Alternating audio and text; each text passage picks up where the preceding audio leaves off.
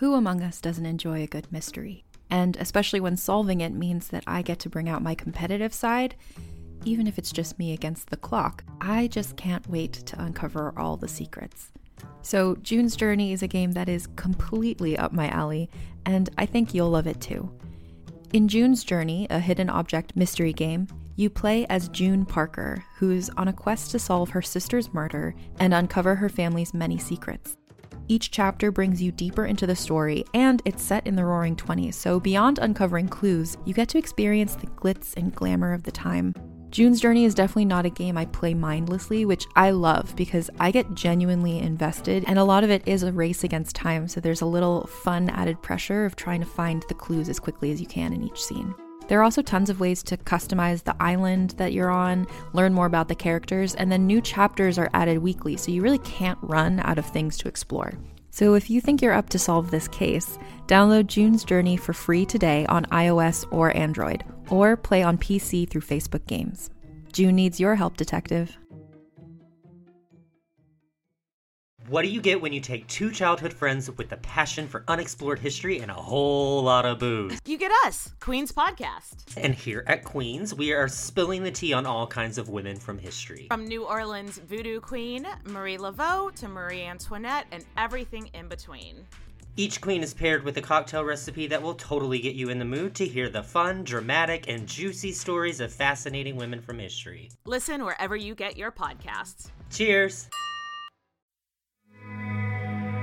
Welcome, strangers, to the Lucky Die in Kino. In the lands of Kino, the Kino Initiative maintains order over chaos through their council, region lords, and various task forces. Technology is in its dangerous infancy. The Assembly rebels against authority, and orcs roam the land freely under the protection of the government. You would be forgiven for thinking that Kino is on the verge of falling apart. But that's tomorrow's problem. Because today we find Aurorn, Ivorist, and Graf about to receive orders for a new job. Should we worry? I guess you're about to find out. Welcome back to the Lucky Die in Kino.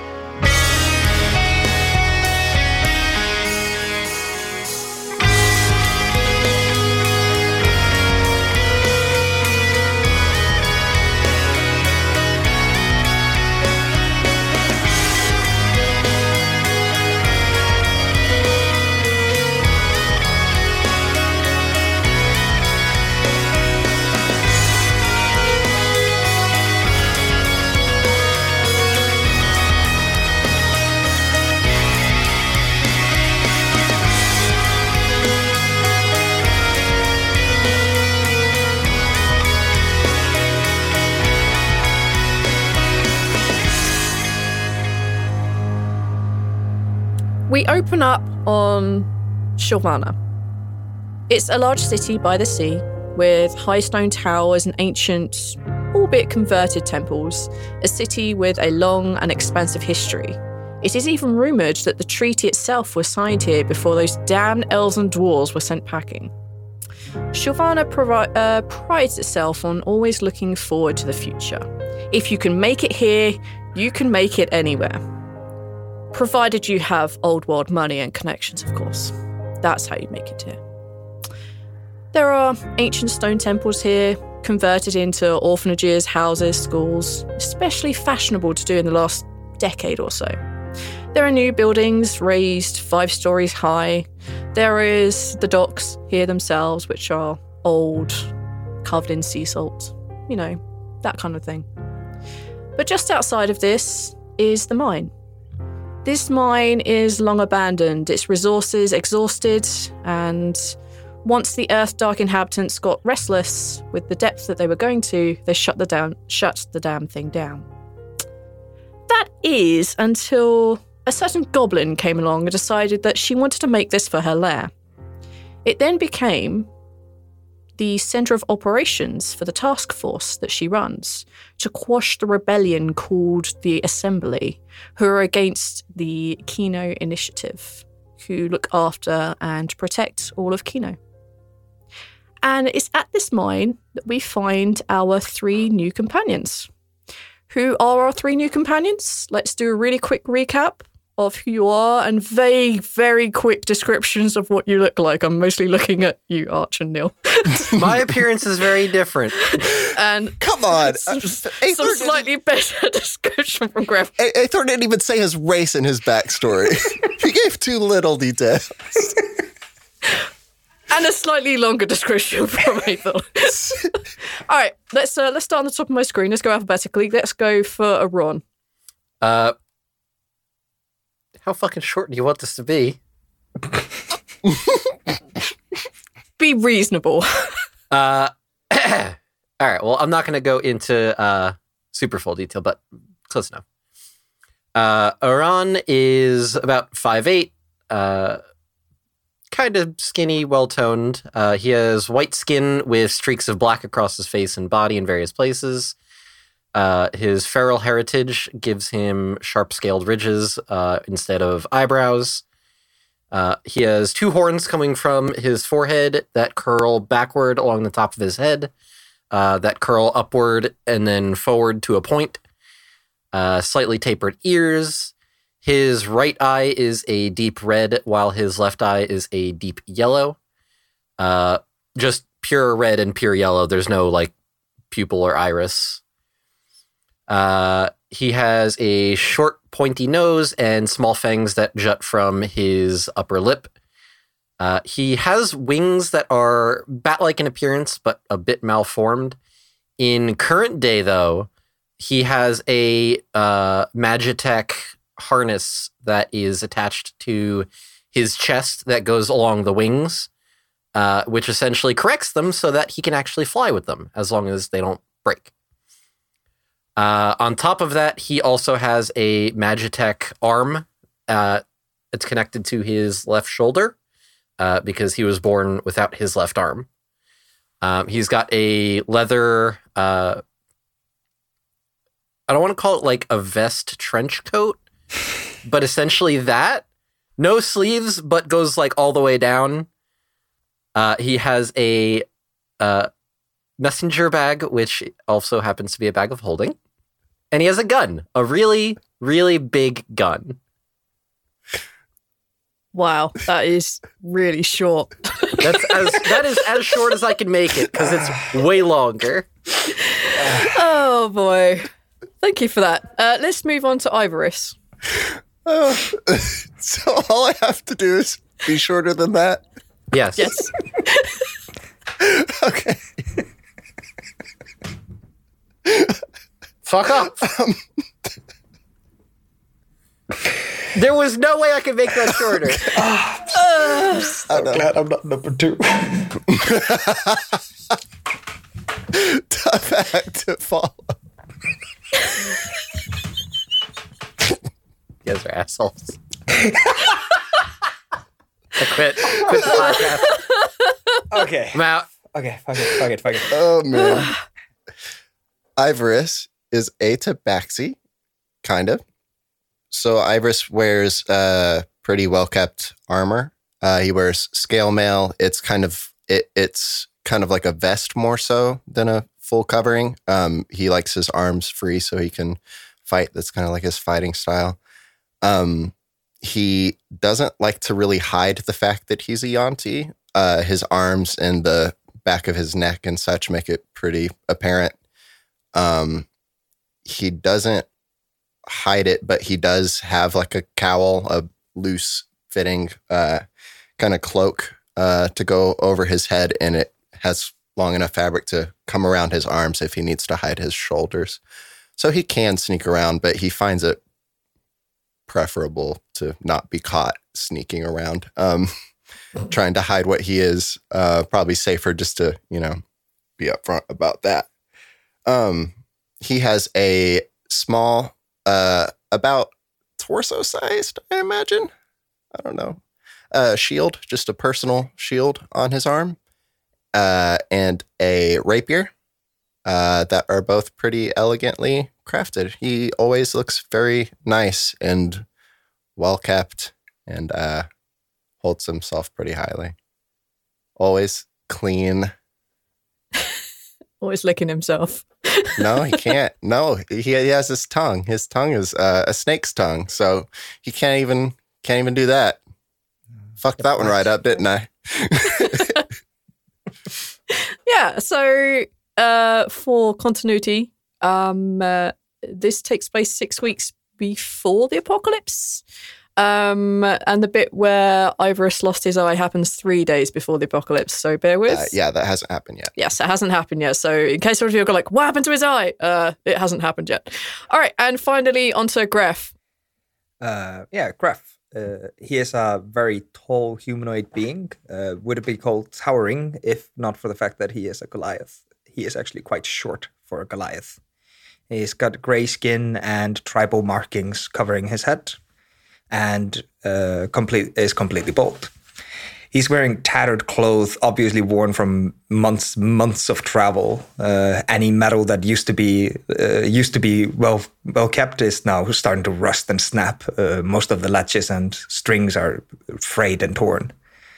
He carries with him 2 weapons, 2 swords. One of them is obviously in disrepair, but still works and still bites, but it's showing like signs of rust on the blade itself. The other one, immaculate.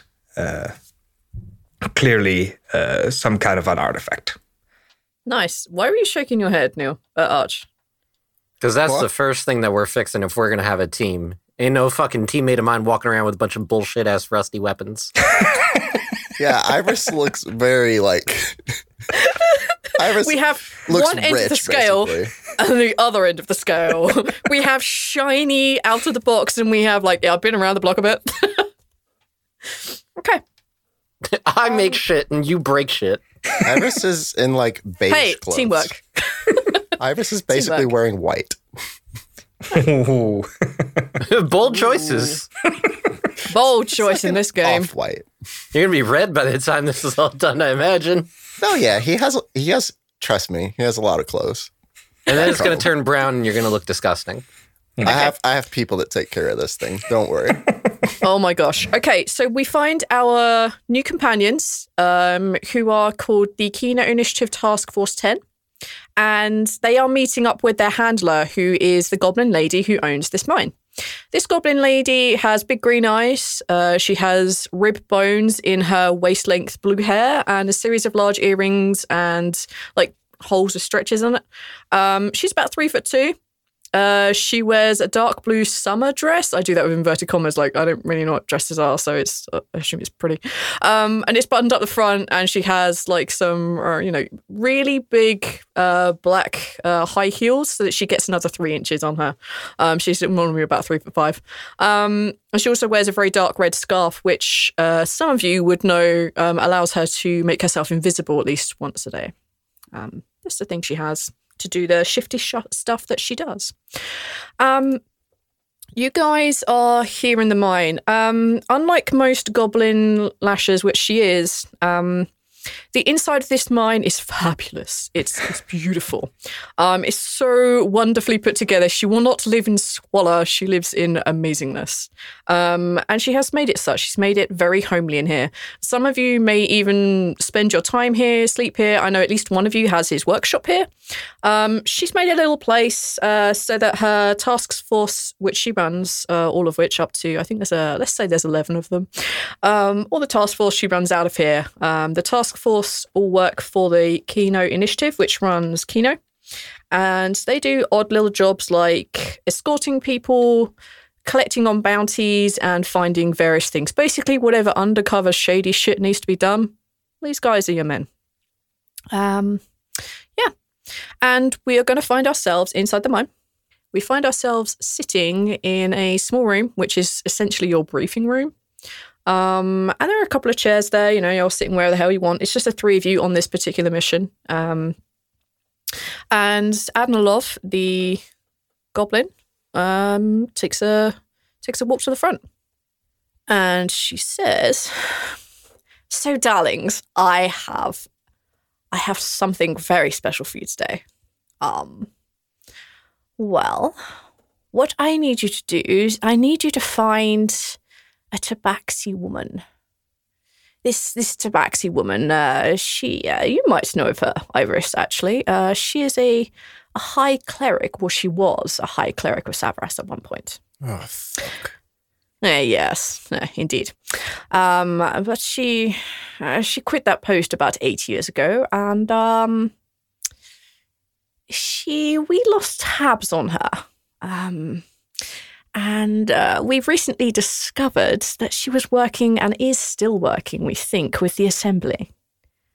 So we need you guys to bring her in. Alive? Yes. Baracus himself asked me to make sure that you brought her in alive. There is no other option. Alive is the only choice. You cannot kill her. Out of game question, how taboo is necromancy in Kino?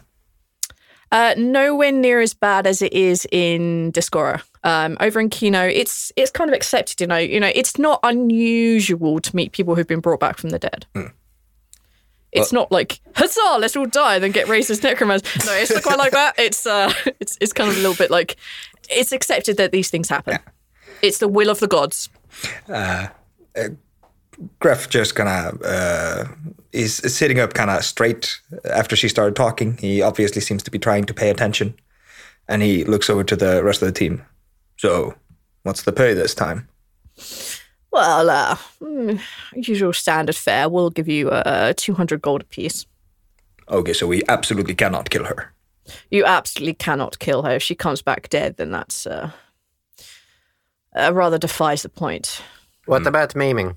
Listen, I can't exactly control where my bullets go every time. Yes, I remember the incident from last time. Well, that one had it coming. He did. I'm sure the paperwork was up to snuff on that. Ron just like yes. Gotta cover. We do paperwork? I do paperwork, Griff. Oh, Griff, darling. I'm so glad I'm not the leader of this group now. Griff, darling. Maiming is fine. We need the soul and heart and brain and lungs intact. And it shouldn't be a big job. Just punch her hard enough and bring her back. You do, of course, need to find her. Oh, you don't know where she is? We have some information when we lost track of her. Last we heard, Thysia is her name. Thysia. Thysia Tabaxi. She was last seen in Sylvana. We're aware that she is possibly going to be getting on a boat and heading for Freedom's Bluff this evening, midnight. It is also kind of rumoured that the Assembly has paid for her passage and that she's boarding a ship with one of her cousins. We're not too sure on that specific relationship, but this is our best guess. She is a good link to the Assembly, we feel, and this may be the last chance we have to grab her. Is there any extra pay for bringing more Assembly back? Of course, if you bring any Assembly back, that's fine. We'll negotiate the pay. I take it those ones don't have to be alive, though, do they? Oh, no, the others do not. Absolutely not. Her cousin, anyone possibly on the boats with her, anyone who's paying for her travel, they do not need to be alive unless they're much higher up the food chain, but I don't know how much higher you can get than a ex-high priest of Savras. Should be an easy enough job. All right, well, then I guess you should all make your way. Is there anything you want to ask that I might be able to help you with before you leave? Anything like that? What color is she? It's a good thing you asked. She's a deep orange, a deep reddish orange color. Aren't most tobaccos deep orange? Oh, Griff, you racist. What? I think you're literally sitting with a tabaxi-looking-ish thing. It's not orange. He does not count. He's like part lizard. Graf, do you remember the time that you asked me why I wasn't red and I punched you? I remember that. This is very similar situation here. You can't just... You're also different colored. It's hard. Well, I'm sure you'll learn in time. She says that with absolutely no confidence whatsoever. She's been dealing with Gref, what, 2 years now, I think we said? Yeah, that sounds about right. Yep. Dealing with Gref for a while now. She knows better than to... Well, she tries. She hopes. Well, I've heard all I need to hear. Well, if there's nothing else, then I guess you guys should get your things and make your way. Bring her back here afterwards. It'll be best. Brackus is in the area and wishes to pick this woman up himself. And Kales is with him, of course. So Brackus is in town? More directly. Yes. He's dropped by this morning with the missive, and yes, he's around here somewhere, I assume. Is his son with them? I think his son might be back in the capital. I'm not really sure. I only really spoke to Brackus. All right. Oh, you're not screwing us on this again. Is there a time we have to bring her back before? You ducked us way too much last time. It's not our fault he kept running. Well, you would let him keep his legs. You said no maiming. I thought that meant 2 legs. Oh boy. You can just see her just like, she puts her hand over her eyes, just like... Wait, who's in charge of this group? Ivorus. Fuck. I don't look very happy. Well, but I don't look very surprised. Well, let's put it like this, young Gref. Her boat leaves in the midnight hour. If you haven't got her by then, or you haven't got her at that point, don't bother waking me up in the morning. She fixes you with like a really like annoyed glare. Graf leaves over to Ivorus, like, is she threatening to fire us? Oh, I wouldn't doubt it. Okay. We'll bring her back. God damn it. We'll get it done, legs and all. Maybe not, but we'll see. Yeah, I mean, yeah. We got to pass on the maiming. It's okay. I'd say what, it's probably better that I don't know anything else about this particular operation you're planning. Just head on into the town and bring her back soon. If anything's wrong... Yeah, Iris isn't saying this. If anything's wrong with it, she was that way before we got her. And that'll be how it reads in the report, I'm sure. The head was gone before, I swear. At this point, she kind of like claps her hands together and like begins to like lift her arms up and begins to shoo you out of the room. And she gives Aron, who she's been friends with for a very long time, a look of like, I'm awfully sorry I set you up with these people. Rude. Aron, just as he walks out, kind of like gives a slight shoulder shrug and ruffles his wings a little and then walks out. Okay, as you guys are making your way out of the mine, Adalov walks with you. She walks with you to the entrance. It's just a thing she likes to do. She likes to see you all off. I would like all of you to make a perception check for me, please. Because there are only 3 of you. I muzzled it. A roll. A roll? I got an 11. Oh boy, that didn't work. You said perception? Perception. 20, not natural. Dirty 20. Filthy. 13. Oh boy, that doesn't do much either. Okay. As you guys make your way down towards Shilvana properly itself, those of you two who got below a 15, you don't really spot much. You notice that there are some people making their way back towards the mine. But Ivorus, with your eagle eyes, you notice that there is a single tiefling on a horse. And they're wearing a very big cloak trying to disguise their features, but they're heading straight for the mine. And just that moment when they hit the mine, you look back and you see Adnalov standing there looking up at this tiefling on the horse. And you see the wind catch a bit and you see this red-skinned tiefling who you would know, and you would all know, to be Baracus. They seem to be having a very heated debate. He jumps off the horse and begins to like gesticulate wildly at her, and she's kind of like backing off, like what? You get that as you look back. Is there anything you'd like to do with this information? I'm gonna nudge Iran, just elbow him. What? Those your friends? Not friends. Aaron looks where Ivorus is gesturing. Yeah, you'd be able to spot the scene now that it's been pointed out. Even Graf. Graf is dead-eyed, just kind of staring at it. How far away are they? Who is this dude, by the way? Baracus is the leader of the Kino initiative. He's basically in charge. Oh, okay. He's top brass. How many dwarves away are they right now? I think we should have a new metric, being that we're on Kino. How about feet? That's really funny. That's real funny. Oh, Jesus Christ. You are far enough away that you can't quite catch everything they're hearing, everything they're saying. So let's say, I don't know, like 15 irises lying down. Tabaxi are pretty tall, guys. Like 7 feet plus. Jesus, you're 7 feet tall? What did I write? What did you write? It's not on my character sheet.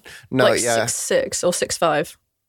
Yeah, that sounds about right. He's about average length. He's average length. Fuck. He's about average. Yeah. Oh, it's I didn't need to know the that average one. length, is it? All right, good to know. I'm vastly undersold. All right. Stop it. He's about average height for a tabaxi. Fuck you. Okay, so figure they're probably about 100 feet away right now. Yeah, let's go with my that. guess then. Yeah, let's go with Okay. I'm grossly just bullshit guessing here. Aran, seeing that, is going to turn back around and say to Ivorus and Graf, keep walking. Try to make it look like I might be standing in front of one of you. I'm going to go sneak around and see if I can overhear anything. I'll meet you at the edge of the city. Graf kind of dead-eyed just looks at Ivorus and goes, I heard keep walking. And just starts walking. Oh my. Fuck. All right. I like him. He takes orders well. Right, yeah, we're going to have a talk about that, it looks like. As you two are discussing this, Graf is like stomp, stomp, stomp, stomp. Yeah, well, I guess we're doing that thing that you just said then, so. Aran is going to tuck his wings in as close to his body as he can, and he's going to try to duck around. We're on the side of a like a mountainy, rocky. Yeah. He's gonna duck around behind a rock, and he's going to try to sneak as close as he can and overhear what they're talking about. Take a stealth check for me, please. Wow, that's with a +6. Ooh. That is an 8. Am I offering him help? You can do. Is that what I was doing with our walking plan? The plan was to be distraction, so nobody noticed me slipping away. Fine. With advantage. Thank you. Roll again. Oh, dirty 20. That's better. much better. Okay. Much better. Iris is pretty sneaky, too. He would know how to help. Between the three of you, you managed to get Ron closer without being noticed by the other two. As you sneak your way there, you get pretty close, but not. You realize that if you take too much a step closer, that you're probably going to get spotted. You're running out of brush and bush to hide in, that sort of thing, around the edge of this mountain, rocks, etc. Mm-hmm. She's cleared a little bit out of the front. I'm going to need you to make a perception check. 13. Boy. Okay. On a 13, you can hear Adnov I can't simply just believe this. I mean, your council aren't here. There's no guards around. I mean, what are you doing here like this? I know we have and then you hear him mutter something very quietly, and she goes very still, and she looks up at him and she says, "Are you sure? I mean, I can't. What you're saying is preposterous. It can't be very ridiculous doomsayer talk." And then you hear him say, "The apocalypse is coming. Bikron will shake and bleed." And you see her throw her hands up in the air, and she just like turns around, puts her hand over her face, they're kind of like trying to center herself. She turns back to him, and she beckons him to come down. You can see them mouthing something, whispering something to each other, but you can't hear what they're saying. And then after a moment, they both go into the mine with the horse. Is anybody left outside, or they're all gone? They're all gone. Okay. Baracus did not turn up with the usual fanfare of people, and it was just you three that she was seeing off. Gotcha. As soon as they're gone, Aron's going to wait like another minute to make sure it's clear. Mm-hmm. And then he's going to fly up and dash to the edge of the city to meet up with everyone. Yeah, it doesn't take you particularly long to catch up with them. The city is a little distance, maybe a half hour from the mine. Yeah, you guys catch up pretty quickly. While Graf and Ivarus are walking alone, Graf kind of breaks the silence at one point, going, if he doesn't return, we get his part.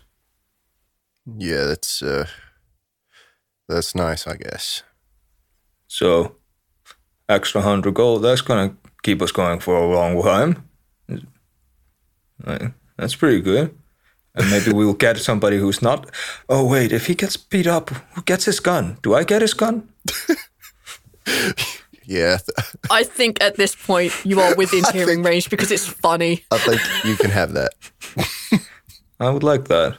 I don't really get it, but it looks really useful. Sure. Aron, you're definitely hearing this part of the conversation. Aron just lands behind you guys with a thud. Hey. I could hear that part. Which part? I've been saying a lot of things. Aron just shakes his head. We have worse problems to deal with right now. Oh, are you going to punch me again? Yes, that is exactly it. No. Did you get caught? No. They were saying something about an apocalypse. Baraka seemed very convinced that the apocalypse was coming and that the world was going to shake from it. I don't know what they could possibly mean about something like that, but... No telling. Seems a little bit far-fetched to me. Seems like big people problem. Just be scared talk. Rumors. Wouldn't think anything of it. Well, Admiroff seemed flustered by it, so... They have any reasoning? I didn't hear. Well, we got a job to do. Right. So don't let any of that distract you from what needs to be done. We're just punching people in the face this time. You're allowed to shoot too, but not head. No, don't. Just don't, not to death. All right? All good. How about you shoot the cousin and we'll punch the girl? Girl? The Tabaxi. Right. Yes. I think that might be a better idea is if I take care of the necessary factors. Or you can teach me how to shoot that gun and you can punch the girl. You find yourselves in the city proper now. There are guards wandering around. They kind of vaguely recognize you. Know that you're important. You often get hand waved through security checks, that kind of thing. Do we have badges? Yes. Really? Sure. They're the kind of thing that you only flash if you're in like real fucking trouble. Mm-hmm. I wear it as a belt buckle. You're going. I'm kidding. You're going full like Texas Ranger on the ship. No. Thank you. They're the sort of badges that you'd only flash if you get into like a real freaking trouble. The guards understand that you're important, but they don't know why. Got it. So you're kind of like just, you don't exactly have a clean slate to do what you want, but you've got a little bit of lenience because you keep throwing this like you're important in their face. You guys make your way through this city. It feels nice today. I mean, the sun is out. You've walked through some lovely grass fields just now, and it smells like that kind of like warm, summery air that you get when like it hasn't rained for a while and it kind of smells a bit dusty. And you know, you're close enough to the sea, obviously being on a dock town, dock city kind of thing, that you can smell the sea salt, and it's kind of like a very light breeze on this really rather warm-ish day. Where are you guys headed? What do you want to try and do? Well, should we try talking first? Has that ever worked? Well, not often. But with the whole Severus thing, maybe I can have a better shot at that this time. I mean, you're the leader. It's your choice. I always say that a punch unseen is the best punch, but if you want to talk to them first, that's always a good try. Let's scope out. It's a ship we're going to? You're just told a ship at midnight. A ship paid for by at midnight. The assembly. Oh, did we not get like the name of the ship? Nope. Ooh. Let's just try to find the ship, and we'll scope it out before we make any final arrangements. We should try to go speak to the harbor master. I know a guy there. I drink with them often. The harbor guys. They're good guys. Yes, you do, sure. Gref is the kind of person that goes to the docks for fights and drinks. All right, you motherfucker. All right. I can fucking deal with this. Son of a bitch. I pull out my Game Boy that I have. That Haran made for you. That Haran made. It's just a slate tablet with some chalk that won't come off. All right. You son of a bitch. I'm not saying Gref knows the right person. He just knows harbor people. No. It's fine. You know someone down at the docks who drinks. You know this little goblin guy. He's really short even by goblin standards. He plays a harmonica. He often has a companion who's a Aarakocra, who just whistles and tweets a lot. And yeah, this goblin is often found down in one of the local pubs called the Leaky Barrel. I know a little gobbo. He's usually pretty knowledgeable about the comings and goings. All right, if you think you could talk to him, that might be useful. Yeah, but he's a bit of a stingy fellow, and he's not. He isn't? No. Okay, he's a very giving person, and we will have no problems. Gref guarantee. You can take that without a pinch of salt, you wish. Somehow that doesn't reassure me. Don't worry, fella. It's gonna be fine. And yeah, Gref leads the team to the, what did you call it? The wet barrel? Leaky barrel. Leaky barrel. Yeah, and Gref leads the team to the leaky barrel. Okay. You guys make your way across the town. It takes maybe 20, 30 minutes to get from where you guys entered on the east side to get to the west side where the coast is, where all the docks are. And west side, Gref, best side. Yeah, of course. And Gref leads you to this.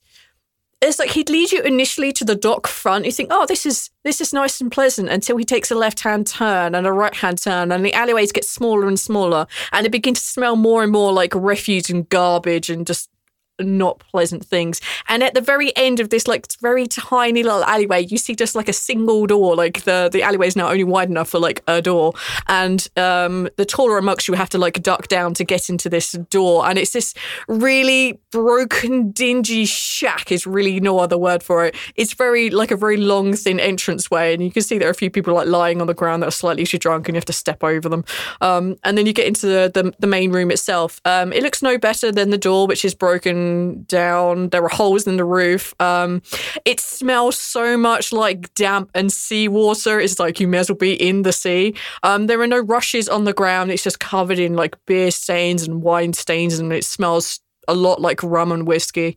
There are tables and chairs here, and like the odd candle. And there's there's a lovely young tiefling behind the bar who just seems to be happily serving drinks. No one seems to be messing with her. She looks too good for this place and we'll probably move on. And you can see that up on like one of the slightly bigger barrels, which, serves as tables in this sort of area, you can see that there is a goblin sitting on top of this barrel, and you can see there's a little aarakocra sitting next to them, who just seems to be happily whistling away to the tune that the goblin is making on this small harmonica. Fucking hell, did the ship wreck in here? No. Like, those stains are after me. That stain's after the guy who punched me. And that's the rest of him. Yeah, that looks like a shoe. So it's fine. Very important question. Yes. What kind of tiefling is it? It's a not a feral tiefling. Not feral, not winged. Tiefling. No. Good. Okay. Yeah, none of those shenanigans. I need those distinctions. Yes, I know you do. There are none of those shenanigans. Good. Just a pale blue tiefling. You want to derail the campaign? That's how you derail the campaign. You guys are doing well enough on your own, you motherfuckers. Aaron, do you eye the tiefling that's waitering, or is it just a real quick glance? He scans, seems to acknowledge a lack of something, and then moves on. Graf shoulder bumps, elbow bumps you. You like what you see? More that I like what I don't see. Ah, the lack of something is what interests you. She's a nice girl, bud. She doesn't go for coin. She goes for words. You might have a chance. Aran just gives you a look, blinks twice. It's just like, I don't... Okay. Moving on. All right. What do you guys want to do? You're in this this bar, inverted commas, called the Leaky Barrel. What do you want to do? Iris, why don't you get us a round of drinks as I warm up Gobbo? Wait, what's his name? Azed. Azed. And then Graf approaches the goblin. Ugh, fuck. All right. Aran's going to stick with Ivarus. All right, let's do some dumb world building because I've already written these. Pick a number between 1 and 4. Which? You. Oh, me. 4. There's a dice for that. Okay, I got overexcited when I was prepping today, so I wrote some sea shanties. All right. As I said, world building. Neil, you're going to have to do some cool shit with this. All right. He plays a harmonica and there's a whistling aarakocra. Have fun. I'm have to take my headphones off because I'm going to laugh too hard doing this. I hate my life. What should we do with a drunken goblin? Sick, hungover and hair throbbing. Find a barrow and toss him hard in early in the morning. What should we do with the drunken's backseat? Question is, do you have any family? If it's no, then drop him in the sea early in the morning. And he continues with these really grim rhymes. There are more, but I'm not doing them all. There are 2 more. I'm not doing them. Encore. I'll tell you what, if you give us... You give us 2 silver, I'll do a couple more. We gotta talk to you with not singing words. Maybe encourage that while you're over there talking to your friend, Griff. Griff, these your friends? Ah, yes. These are my co-workers. We work together. We do work stuff together. We do something like that. You see Azed looking over you, Ivarus, just eyeing the cleanness of your attire, just looks around. I do not look like I belong here. You do not belong here. And you ain't looks the only one, pal. Yeah, Azed looks back at you and he says, "So, what are you bringing your work friends in for? Is this a prank?" No, we're here on the job. That's why everything we do is a business expense, right, Ivarus?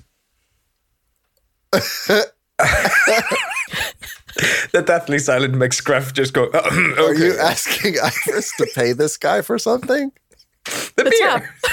I'm pretty sure he's trying to rationalize our job paying for us to get drunk. But the stony silence I got from Iris makes Gruff just go back, oh, yeah, I mean, okay. We're actually looking for a little bit of information. We're here on business, as they say. As like that loser we beat up last week did. Who comes down here wearing those shoes? Is he dead? Is there a dead person in here? No, there is not a dead person, but one shoe still remains like in the corners if not bothered really clearing up. Is my concern, apparently. He's been there for a week. That's not the concern here. The bar is the concern, my friend. It says, "Oh, what kind of business you on? What can old Zed help you with?" Quiet, bird. I don't know your name either.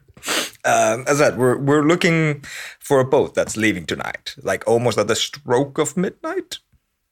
Oh right, yeah. Wow. Do you know if there's like any boat that's like kind of they're trying to be quiet about the fact they're leaving? No. I mean, the boat's got to go through the harbour master because otherwise they might crash into each other, especially at midnight. I heard tell though, and he kind of like leans in a bit. I heard told that there's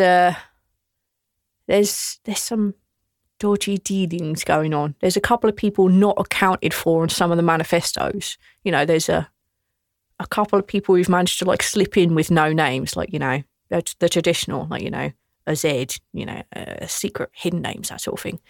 And I heard rumor. I think I've forgotten it actually. And he kind of like gives you a pointed glare.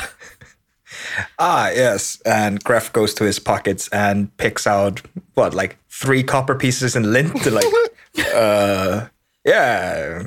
puts it on his table. I'm sorry how your memory's going.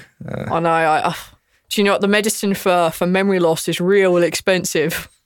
He says loud enough for everyone to hear. Graf goes into his other pocket and like, I want to say paper clips, but it makes no sense. No. And just like 2 silver pieces and like a copper, like. Roll a persuasion check for me. My God. I don't have any money written down. Iran's just watching this. I think we're all just watching this. I mean, yeah, pretty much. Ooh, I rolled an 18. Fuck my life.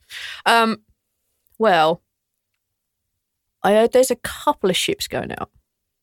There's 3 of them going out tonight, and I heard that there's those hidden passengers, ones I was talking about, are Tabaxi. There are a couple of them going on. One of them's working, and one of them's got a private cabin. Yeah. But there's 3 of them. I can't tell you which one. I don't know. Just rumours, rumours. And there are 3 ships. The 2 sisters, the Astio, and the Puffin Star. Graf looks back at the gang like, you guys writing this down? Because I will forget this. All right, fine. As Arch pulls up his notes. Now, I'm fairly sure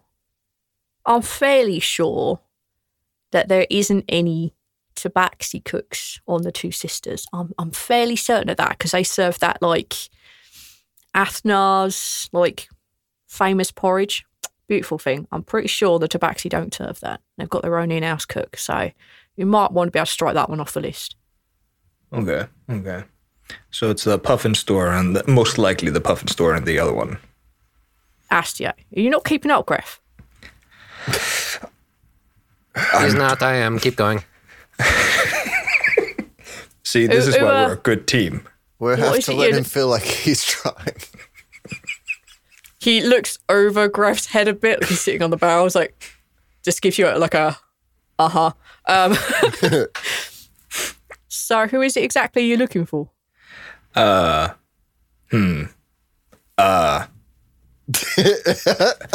just like leans around the mast that is Gref to look at Ron. It's like, who is it you're looking for? Why do you need to know? We know. Information for information. Just interested. Can't tell you nothing if I don't know nothing. Can't tell other people things if you don't know things. That's true. That's what you get for dealing with. And he looks around, people like us in the leaky barrel. Right. Anything else? I think we're good. At least I am. Around like... I have like this stupid image in my head that Iran somehow invented sticky notes.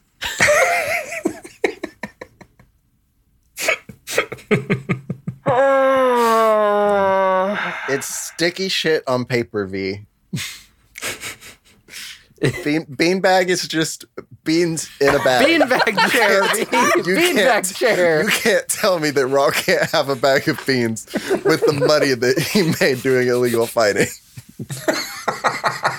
I did never tell you couldn't have a beanbag chair. And that beanbag chair is technically owned by Bogrim. You didn't tell me I couldn't because I told you couldn't. It didn't make sense that you couldn't tell me that I couldn't have that. I can't tell you that. I'll tell you, Ron. Yes, a Ron can have like a notepad, which is like pretty big and it's kind of sticky at the top. It mostly works as notepad, as like post-it notes, sure.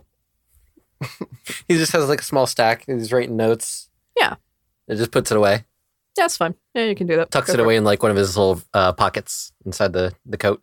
Yeah, sure. Yeah, that's fine. Why are they not just why don't you just have a notebook though? Why do they have to? What are you sticking them to? Whatever I want. Fuck off. He puts them on my arm. That way I don't lose them and then I can look at them. You just carve them in your arm. Anyway, enough of this frivolity. Yeah, yes, you have some sort of post-it note / notepad. I will go with it because, sure. I call them sticker notes. Boy. So what are you guys gonna do now? Are you staying here at the Leaky Barrel? Are you gonna question Azed more? Graf is a little bit upset that there was no beer gotten like he asked for. So he's just kind of pouting like, I think I have to go back to work. I'll see you probably not tonight. It's a night job. I'll see you. Night job, is it? Good to know. Yeah, it's a night job. I have to punch somebody. Can't kill them. Graf. Hey, Graf. Graf, I need to talk to you outside for a second. Graf. There's the thing. Why are you suggesting that killing people is the thing that we ever do? Hey, Graf. All right. You managed to grab Gref like the... Yeah, I'm going to say scruff neck, but I think Bristol. Yeah. Why do you want to go outside? That's where people pee usually. Right. I mean, to be fair, Gref did imply that they murdered somebody in this bar the other night. He's still laying there. He's not lying there. He's not lying there. Okay, guys, he's not lying there. I love that you still think that.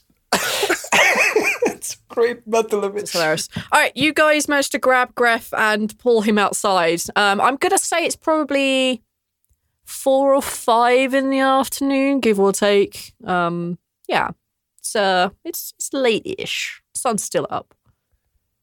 All right. Well, unless you guys think you can fish out any more information, I think that we can find a safe place to keep a lookout on the docks, have some dinner, and then come back and wait in that spot. I think we should go talk to the harbor master. I'd rather not leave it to chance. We don't know which boat specifically, and if we have the wrong one, it'll make our lives easier. The harbor master's not going to know anything. The 2 tabaxis are off the books, like Gobbo said. Right, but the harbor master would know who's off the books because otherwise it's a matter of who's getting paid for being off the books. Bribery. You're assuming they bribed directly the harbor master. That's what I would do. Yeah, you wouldn't last your day. Oh my god. Between you would all know where the harbour master's place is. It's fairly obvious. This is just a little kind of a little shack. No, it's It's a nice-ish looking shack that's kind of like just off of the dock itself. It's wooden. It's withstood some epic storms. A really good one will still knock it down, but it's the risk that the dockmaster takes. You guys make your way over there, and you see the three of you being here in Shilvana for a little while. You would recognize the dockmaster. The dockmaster is a gnome with dark pink hair and a very fierce, angry, weather-beaten look about him. He's pretty old, not going senile, a bit gruff, a bit annoyed at the world, but seems to be, he keeps everything under control. He knows what goes on here. And yeah, you guys can rock up there. He is currently just leaning back in a chair. You can see that there are lots of maps, nautical maps around. You can see that there are books and books and books everywhere. You can see that there's like the odd thing that he's confiscated off of various ships. Yeah, this is how you find him. Iris looks over at Aran. Aran looks at Iris. You got it? I was kind of thinking this would be more up your alley. All right, well, can't exactly hide what I am here. I'm not asking you to. No. But a little bit harder for getting the information and all of that. Things have to usually get a little bit negative for me to get information. But I can do it. Yeah. Graf is loudly chewing bread. Oh my God. Where did you get that? Oh, in my pocket. Oh, okay. Gross. Fine, I'll do it. All right. With Iris in the lead, you guys enter the huts. The harbour master scowls and looks up at you, and you can see him sliding his chair back a little bit to get away from Iris, who just seems to be putting him at ill ease. And he just looks up. What? Yeah, Iris just walks in slowly, hands behind his back, chin up. He always walks with a very distinguished posture. Oh, we were looking for some information. Why? Shall I give information to you? We need the information for work. And I flash the badge. My cool badge that I have. Roll an intimidation check for me. Is that an intimidation, flashing my badge? Yeah, you've just turned up and give me information, badge. I mean, I'm sorry, but if a cop turned up at my door and flashed his badge, give me information. Can Aran be assisting? Maybe he just criminal. Casually has his hand on his gun. Oh my good lord. He's polishing the side of it. That, coupled with the fact that Gref is standing behind there I don't know what's going on. Yeah, sure. Have advantage. Goodness. You guys know what I have to intimidation? Mm-hmm. With advantage, because your companions are helping and not helping. Well, it's a 21. And that was a 12 on the die. Oh! Jeebus. Oh, you have expertise. Okay. I have a +9 to deception, intimidation, and persuasion. So boy, I'm going to eat up some of these checks Iris later kind on. of just lets you guys talk sometimes because he wants you to feel useful. He's a good leader. And also, like he said, most of the time when he's talking to somebody, it has to go a certain way. And he doesn't really like all of the business to do that. So he sees that you are kind of an official of the government, so to speak, and he straightens up and he just have a badge. Yeah, I have a badge, but I'm a part of My it. badge doesn't say kind of. That's the K in the Kino initiative. It's just kind of initiative. He straightens himself up on his chair and he's stands up to his full height of 3'2". And he looks up and he's like, "What is it you want? How can I happily serve my government?" You can relax, first of all. We're not here to hurt anybody. We just need to know where a tabaxi that might be serving Severus, a high cleric of sorts, might be coming in town on a boat at midnight tonight. We need to know what boat. They're leaving town. Oh, they're leaving? Okay, my bad. Close. Nailed it. Scratch that, reverse it. Yep. Wait. Let me go see. And he kind of like stomps off, climbs up on a stool, grabs a book, pulls it down, slams it on the desk with obvious annoyance, flicks open a few pages to like the most recent entries, and he runs his finger down like, one of these, three of them going out tonight. Huffing Star's got some unauthorized cargo. You didn't hear it from me. All right, then. Is that the only one? He looks around, sees that there's no one but you three here, and closes Ron the shuts book. the door behind him. The man in charge in his boat, the two sisters, got other unauthorized cargo, shall we say. They're not the ones you're looking for. Don't bust them. They haven't done. Just leave the sisters alone. Just a few things being exported. You want a tabaxi. Star's the one you want. But you didn't hear it from me, right? Ain't no grass. Just serve my continent. Iris takes out a gold piece and flips it over at him. Thank you for your cooperation. Dinner's on us. Like I said, no one's going to be hurt. And I'll flash him my symbol of Savras, just a small little thing that you've probably never seen Iris have. You probably just maybe have heard of who Iris worships. He does not pray, does not often flash this. This is odd for him, but he wants to chill this guy out. I'm just hearing that Iran likes flashing people. Yeah. Oh boy. Iris, excuse me. Jesus Christ. Iris, yeah. He's flashing everybody. I'm tired. All right, he looks up at you and he gives you a kind of begrudging nod, seeing that you have the symbol of Savras and that you are after a certain someone with Savras in mind. Says, do I need to be expecting that much trouble? I hope not. It's just bringing someone in for a talk we need. Nothing more. It's not those. And he looks left, looks right, looks left again, looks back at you. Not those assembly types, is it? And he kind of spits on the ground. Well, we won't know until we get that talk. All right. That's why your cooperation was much appreciated. Anything for Kino? And he grabs the book and he starts to busy himself putting things back. He's taking overly long putting things back. He's like, he doesn't want to talk to you anymore.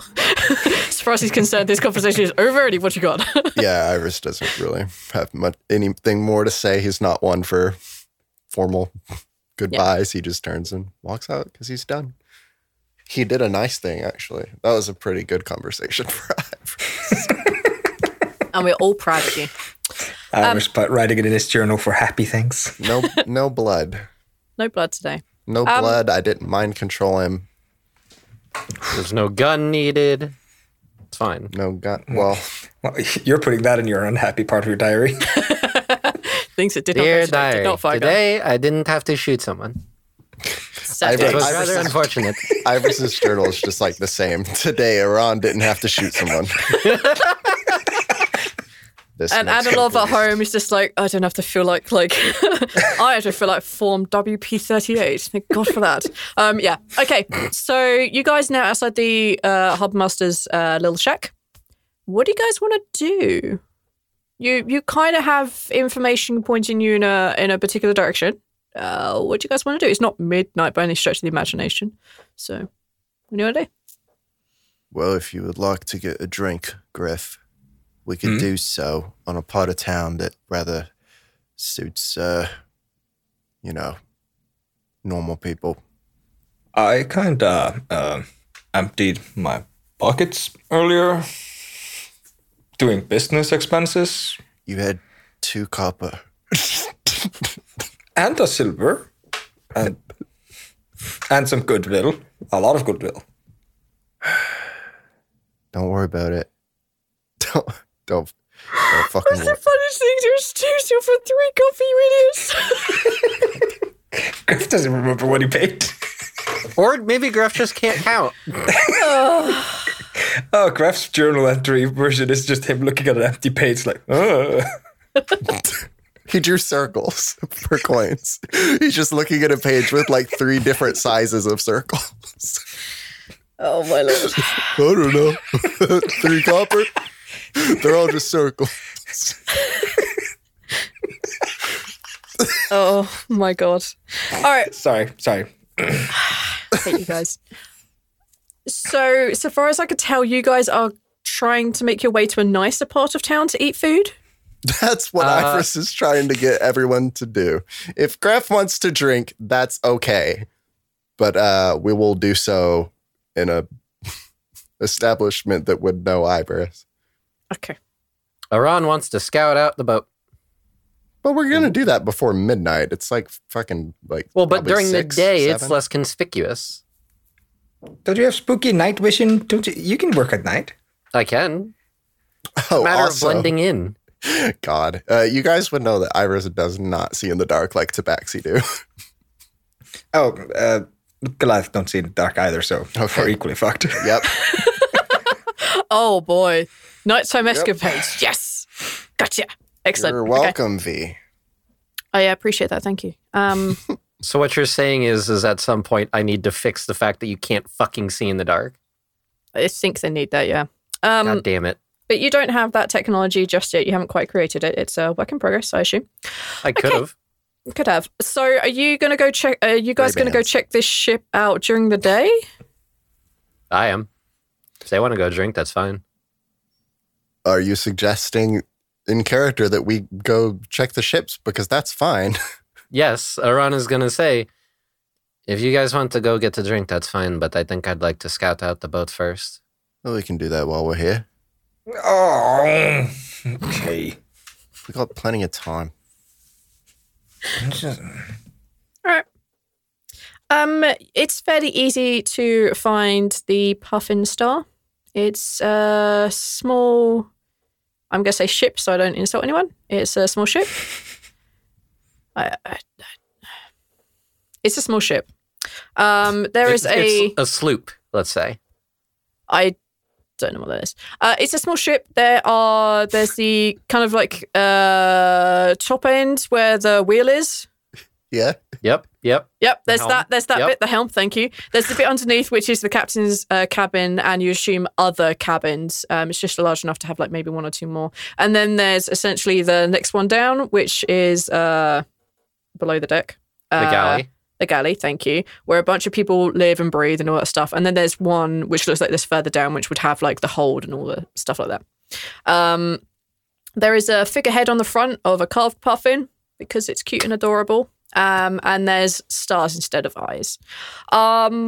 This is the ship as you find it. There are lots of people coming off and on. There's a particularly wide gangplank on there as they're trying to heave this particularly big box up. There's still enough room for you to get like, up the side of it, such. But it's there's a couple of men like moving this around. There doesn't seem to be anyone on lookout. There is a guy. There is a tiefling, not wings, not feral.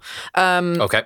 There is a tiefling standing there who's writing on a board, presumably checking cargo in and off, crew members and such like.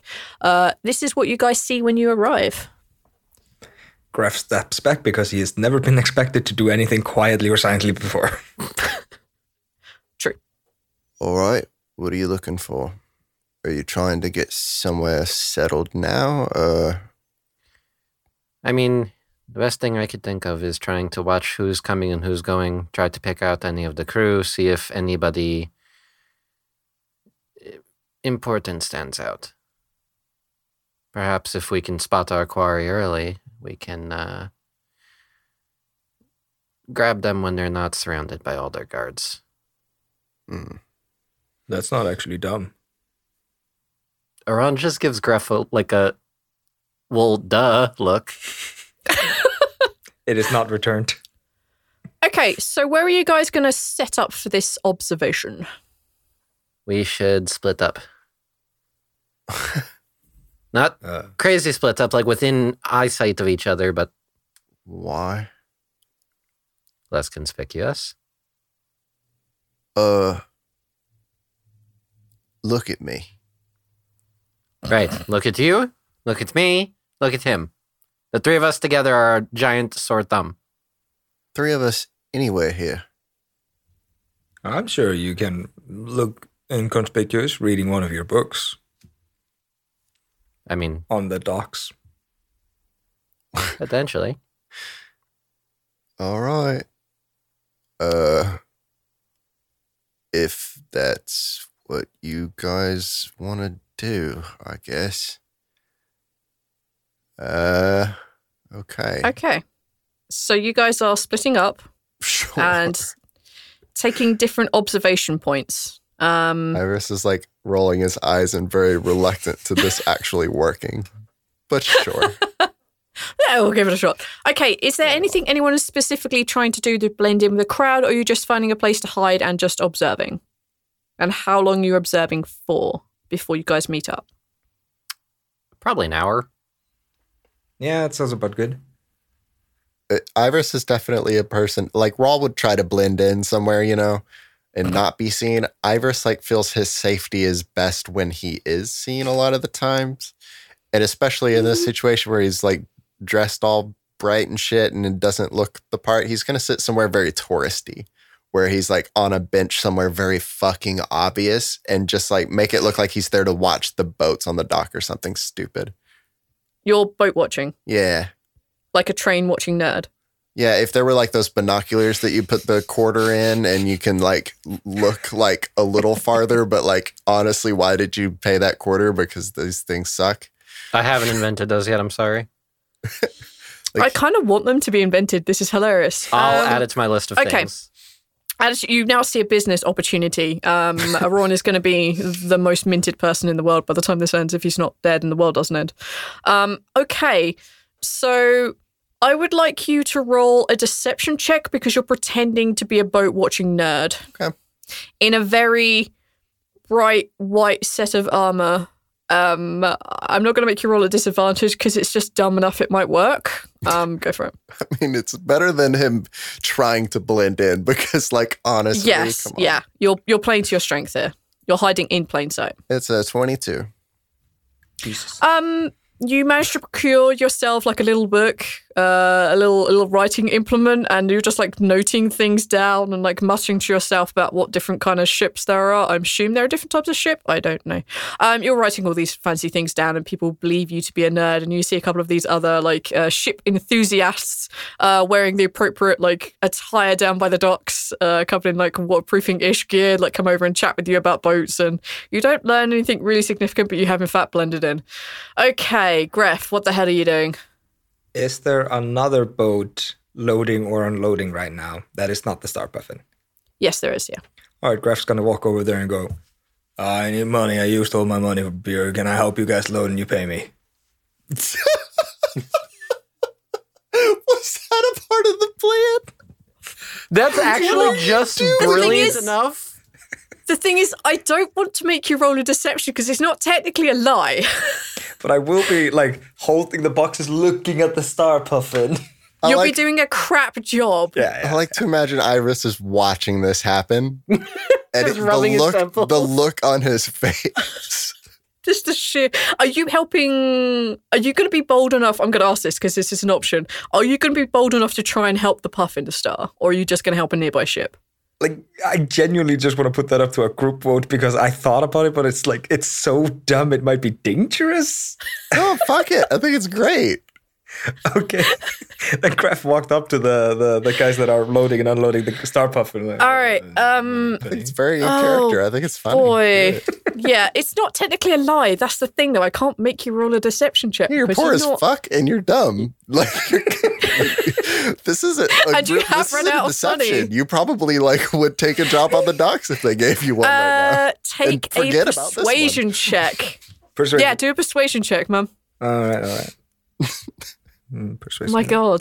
The fuck is this? Stop making me roll persuasion. I'm really bad at it. Oh my god, I got the 21. Oh my god.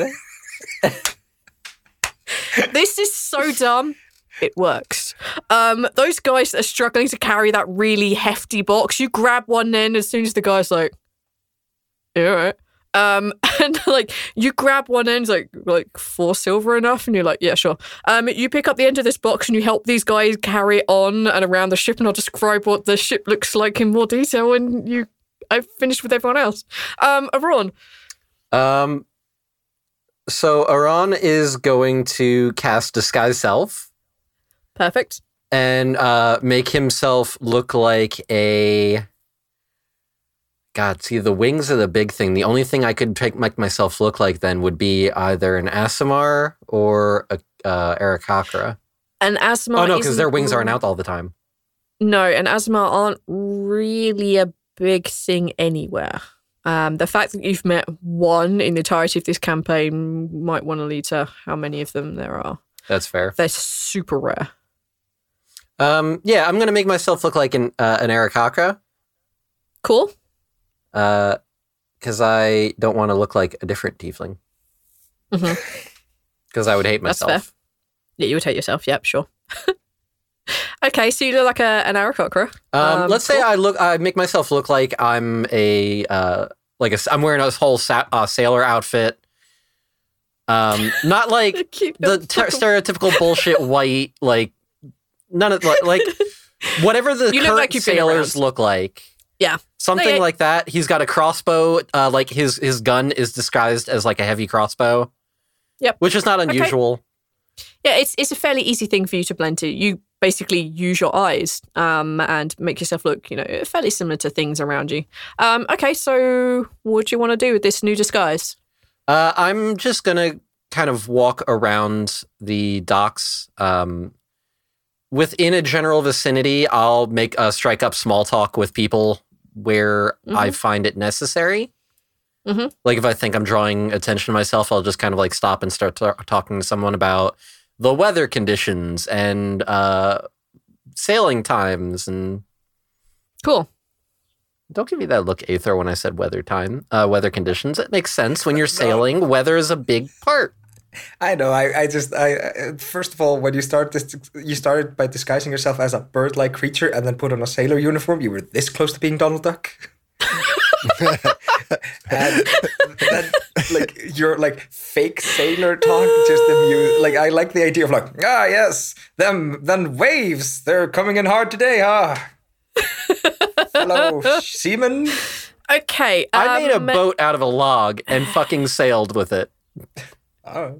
I'm not that bad. All right, Jack Sparrow.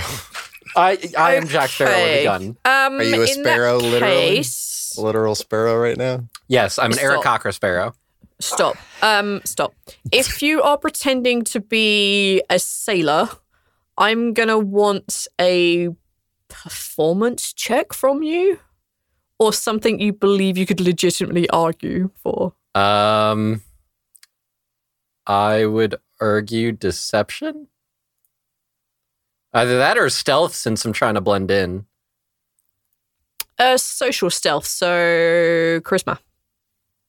Charisma. All right. Charisma-based stealth check. Basically, it's just deception for me then. Yeah, sure. Same exact shit. Sure. I don't have expertise in any way. Jesus. 18. Okay. People legitimately believe you are an Aarakocra sailor. Okay. Ready to sail. I think I hate you. And yet love you at the same time. I don't understand. All right.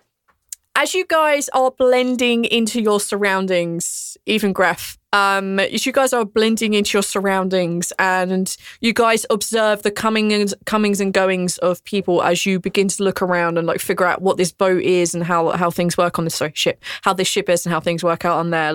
As you're beginning to watch the coming and goings of everything and everyone, between the three of you spot and work out the comings and goings of a small tabaxi boy. The tabaxi boy is, you think, the one you're looking for. His fur is a deep reddish orange colour. He seems to be looking about furtively, like he pays particular interest to Ivoris's comings and, looking about where he's going and determines that, in fact, is just a nerd. And then he, walks on a bit further and he sees a Ron who's walking around and doesn't really pay him much heed as he's just talking about weathers and waves and nautical corrections. And he passes Gref, just another sailor. You work out that this boy is essentially taking over the cook's position. He's becoming the chef. Cook. He's becoming the cook on this ship. So you know that he works down in the galley in the pantry, for example. This is what you guys figure out. He seems to be coming and going a lot. For Aron and Ivoris, who are actually not on the boat, you can tell he's actually heading off towards the kind of warehouse-y district where people unload and load on a lot. But when he gets there, he just seems to disappear from your sight. He seems to have hidden himself very well. This is what you guys ascertain after an hour. I assume you guys are back together, so this one. Yeah, we reconvene somewhere off to the side, not in plain sight. I hope. I assume so too. Gref is counting the 40 copper pieces he was paid. Please. 8 copper pieces. I thought you said I was going to get paid 4 silver. No. Oh. You did. Did I? You did. Yeah, I thought it was. Yeah. You did say 4 silver. I would need to make an intelligence check because this guy is totally going to stiff you. Oh, let me see. Here we go. I'm going to roll it versus a deception check. So this is the first time I get to roll. Fuck yeah. Oh, my goodness. So I'm just rolling straight up intelligence. Yep. Boop. That's a 16. Yeah, you realise that he tried to pay you 4 copper instead of 4 silver. You notice this and kick up a fuss, and he gives you the 4 silver. He's not he silver. did not roll. What are you doing, well. man? Come on. I'm not blind. Okay. And he just gives you 4 silver instead. Takes back the 4 copper, very begrudgingly. Okay. So you win it with 4 silver. Fucking gnomes. My bad. Okay. Racist. We had a discussion about this already, okay? You call goblins gobos. Jesus How Christ. is that racism? That's a cute nickname. I'm not getting into this. Again. Okay. You guys get back together. You have your 4 silver. Your disguised self has also worn off. Yep. That's why I timed it that way. Yeah. Lasts 1 hour. Yeah, you guys are just in a side street. No one's particularly watching you, looking at you, overhearing you. All right, guys, I made 4 silver. I get paid for my own drink now. Let's go. Well, hold on. We need to make a plan first before you go get drunk. Oh, right. Yeah, the plan, yeah. It seems to me that it is most likely the correct boat then. I saw a child that was running around. The tabaxi boy? Yeah. I think he's just a cook.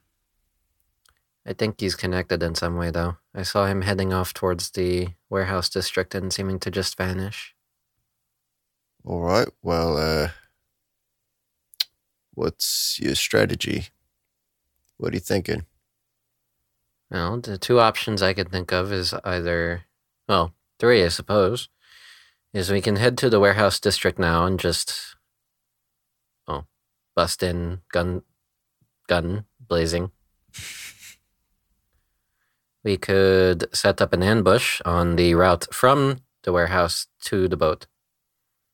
Or we set up an ambush at the boat itself so that when they arrive, that's when we jump them. I assume there's going to be at least some resistance. Probably some armed forces. Well, I think ambushing them at the boat is the worst idea. They've got a lot of people there. You think there'd be less in the warehouse? Outside of it, anyways. Warehouse store things, not people. Well, maybe we should get a better look at the warehouses then. Sounds good to me. I'll try to get an aerial view. I'll fly up high enough so I only look like a bird. Well, I never saw where he was going, so I'll just follow you, Ivers. All right. We will, we'll look at the streets. You, see if there's a building you can peek in or something. Try and figure out where he went. I'll keep an eye out. And Aron's going to fly up high in the air. And we're just going to walk around the streets, I think. All right. So Aron is looking for the boy from above.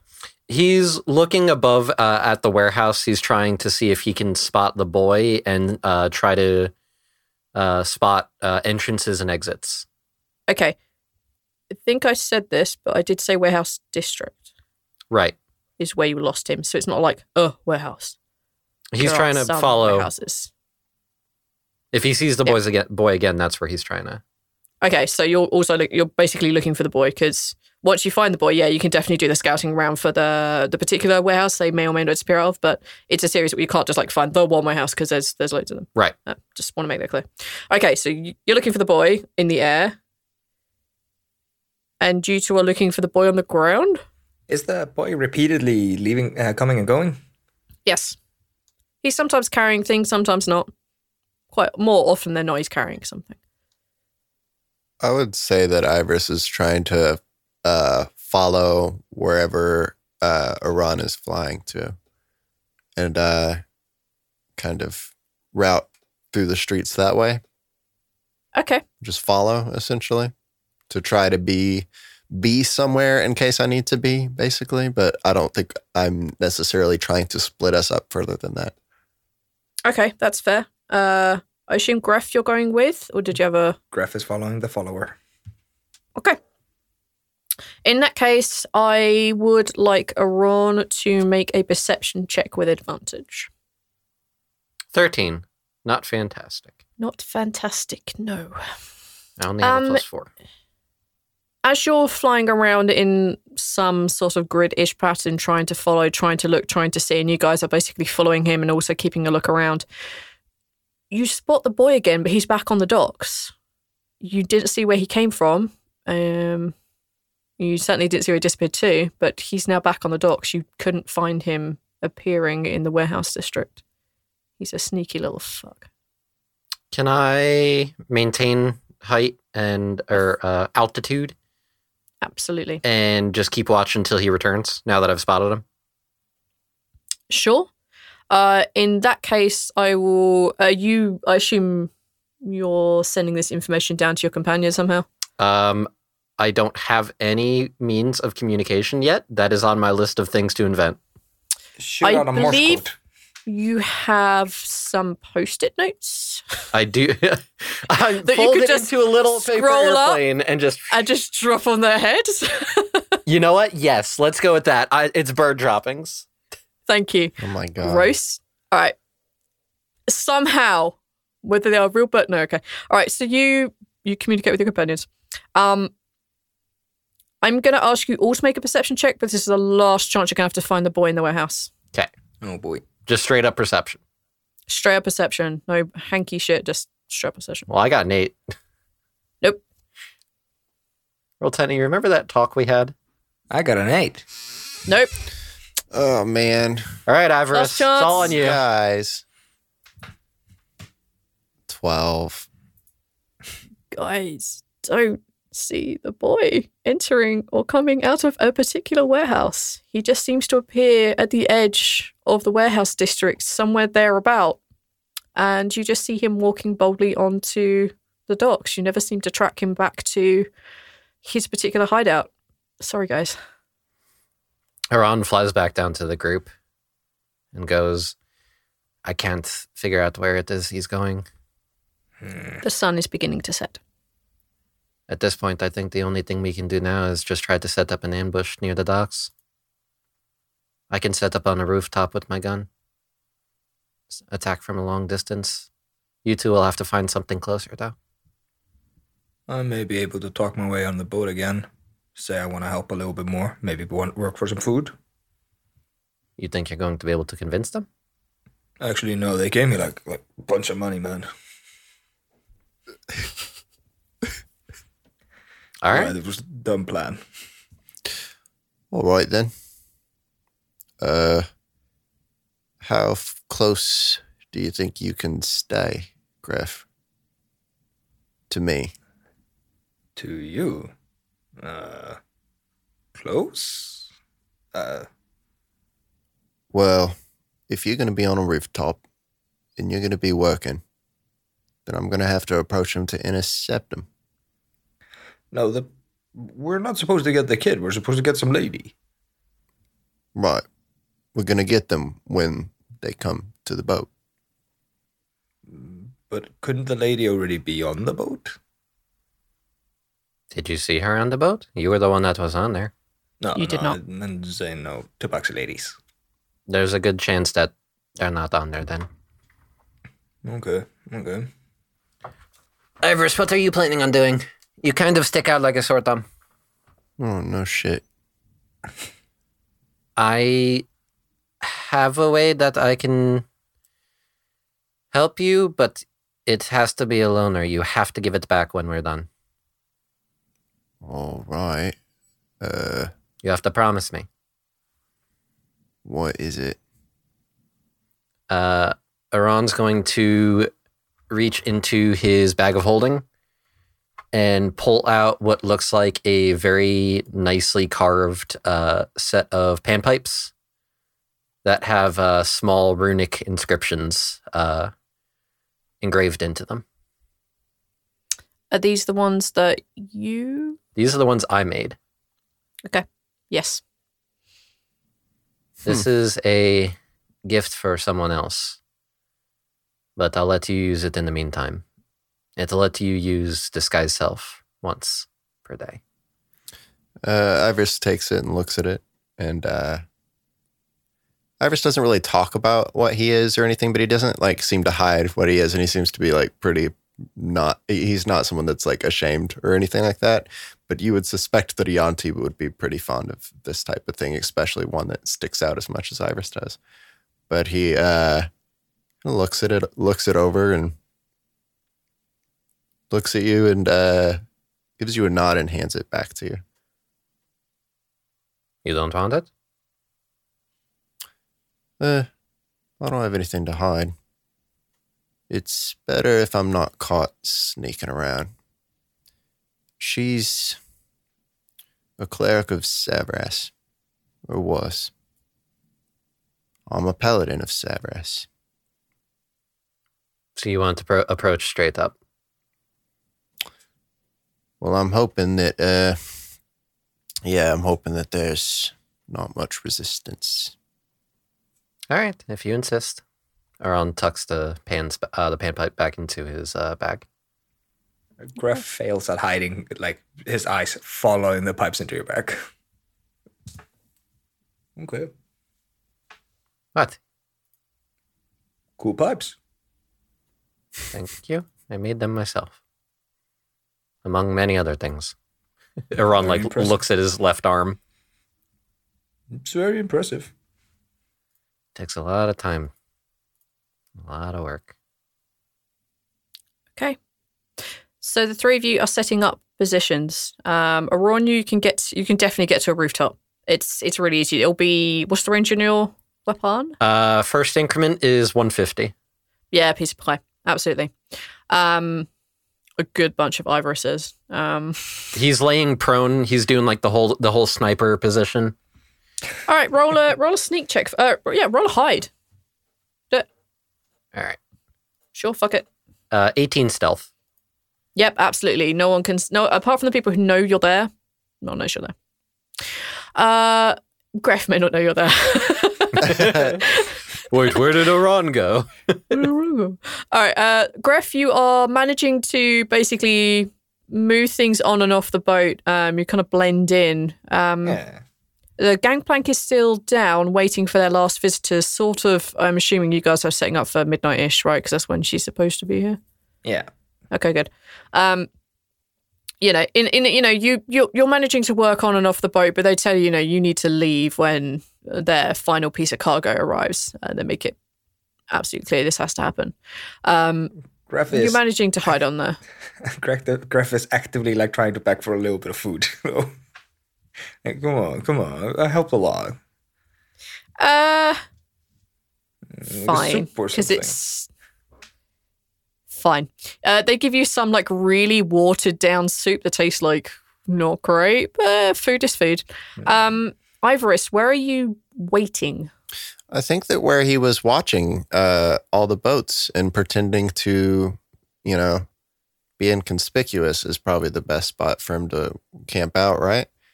And presuming your nerdiness. Yeah, it's fine. Yeah, absolutely. Yeah. Night boat watching. How exotic. Hey, well, the tide is there when the tide is there, man. Cannot control the tides. Yet. You are not the god of the sea. I'll invent something. Sure.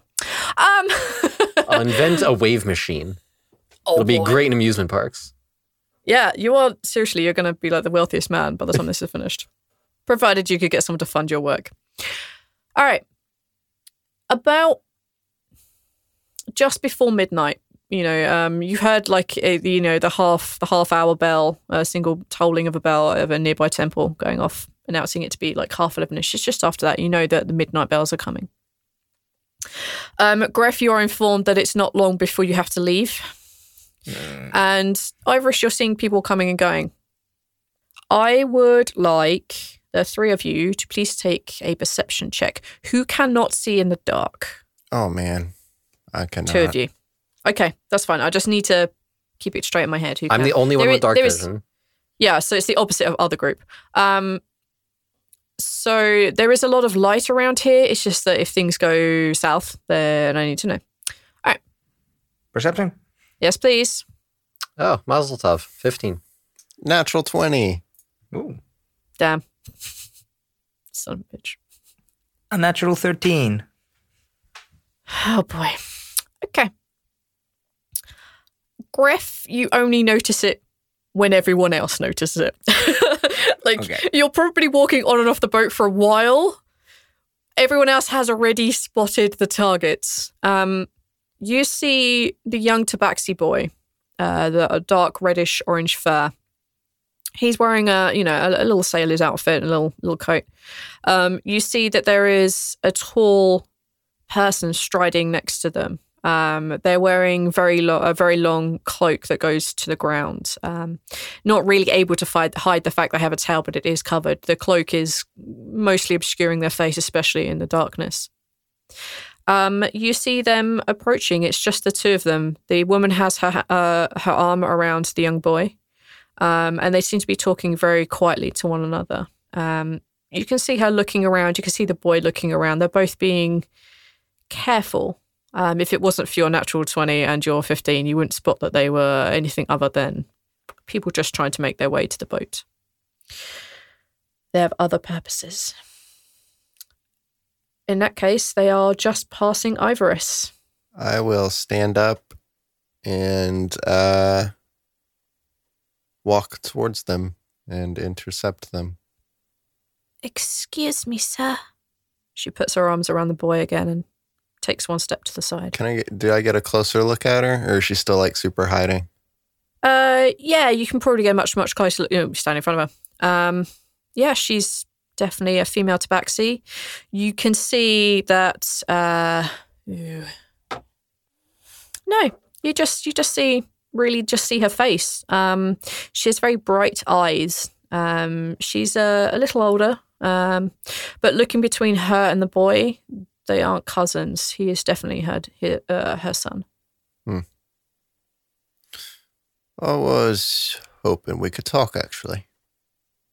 Please, sir, we're late. I'm afraid that I've got somewhere else I need you to be. She takes a step in front of the boy, and you can see her beginning to move her hands, and you can hear her beginning to mutter something. You can hear her, please, Severus, listen. Protect my boy. And you guys see this kind of like brief flash of pale light surrounding the boy and then disappears. Ivorus flashes his holy symbol again, which, goddamn, this is the most he's ever done that ever. Twice in one day. I know. Wow. We're going to wear that thing out. I know. I've never used it this much. Please. If you follow Savras, perhaps you'll just let us go. And she's taking steps, like trying to skirt around you so she can make it, but get hers. So she is between you and the boat. She's doing this slowly as not to like raise alarm or anything, but no, yeah, he's not going to let her scoot close. He's also making it very clear what he is. He's not like hiding under his cloak or whatever. That's understandable. Are you with the rebellion? You see her eyes go very wide. She takes a step back. I'm not part of any rebellion, no. It's just me and my son. We just want to get aboard the boat. Can I insight? Of course. It's not going to be It's really not a difficult check. The whole time this is happening, Aran has his sight aimed at this woman's ankle. Yeah, that's fine. It is a 15. She's lying. Okay. Just waiting for the signal. There was... Stop.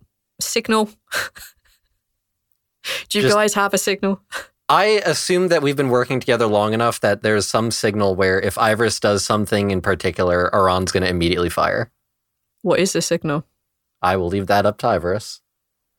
Probably like 2 snaps, because why the hell would you snap twice ever? No, just like kind of like he could like hold his hand behind his back and do it real quick while he's like grabbing his weapon or something. Yeah, like to one side, like it's. So there's a minor auditory thing, you know. It can be something that's done stealthily, subtly. You know? Yeah, but it's kind of also super obvious. Yeah. Okay, we'll assume that that's the go signal for all of you. So whether it's like Gref needing to go hit something, or Iris needing to mind control something, or you shooting at we'll assume that this is your team's go signal. Okay, that's fine. I just want to make sure that's. Now there was nothing mentioned about the boy, was there? No. Okay. We were told a cousin. Yeah. Okay. You weren't told you needed to bring the cousin in alive. Right. Just the woman. We're not here for anyone else. You're a cleric of Savras, and I'm a paladin of Savras. We both know what needs to happen here. She stands up tall. She pulls her hood back, and you can see that one of her ears are missing. And she looks at you very sternly in the eye, and she says, "You shall not be taking me or my son. Paladin of Savras or not, I will not be taken by the Kino initiative. The enemy is with them, and we will see them dust." Who is this enemy? Take a persuasion roll with disadvantage. 14. That's at disco? Yep. Okay. That's a 5 on the die. Yeah. Sorry, dude. Fucking nuts. She takes a step back and lifts her hand, and you can see magic beginning to weave around her fingers as she says, "She is the light burner, and I shall not speak any more with her agents." And you see her snap her fingers, and she says, "Savras, help me." And you see this pair of throwing stars appear in front of her, and she throws them forward, and we'll attack Iris. Y'all can roll initiative. Okay. Damn it, should have snapped the fingers. I left a beat so you could shoot her in the hand, and you didn't. I'm like, all right. I didn't want to interrupt the narrative. I would have mind controlled her, but she had already started her action, so. You guys are good. I will remember this. She was already doing a magic. That's fine. I don't have counterspell or anything yet, so. All right. Okay, let's shout them out. Aron. 21. All right, Gref. 9. Gonna put that down here. Ivorous. 18. And this lovely young lady. Oh, damn! Natural 20. Oh. Yeah.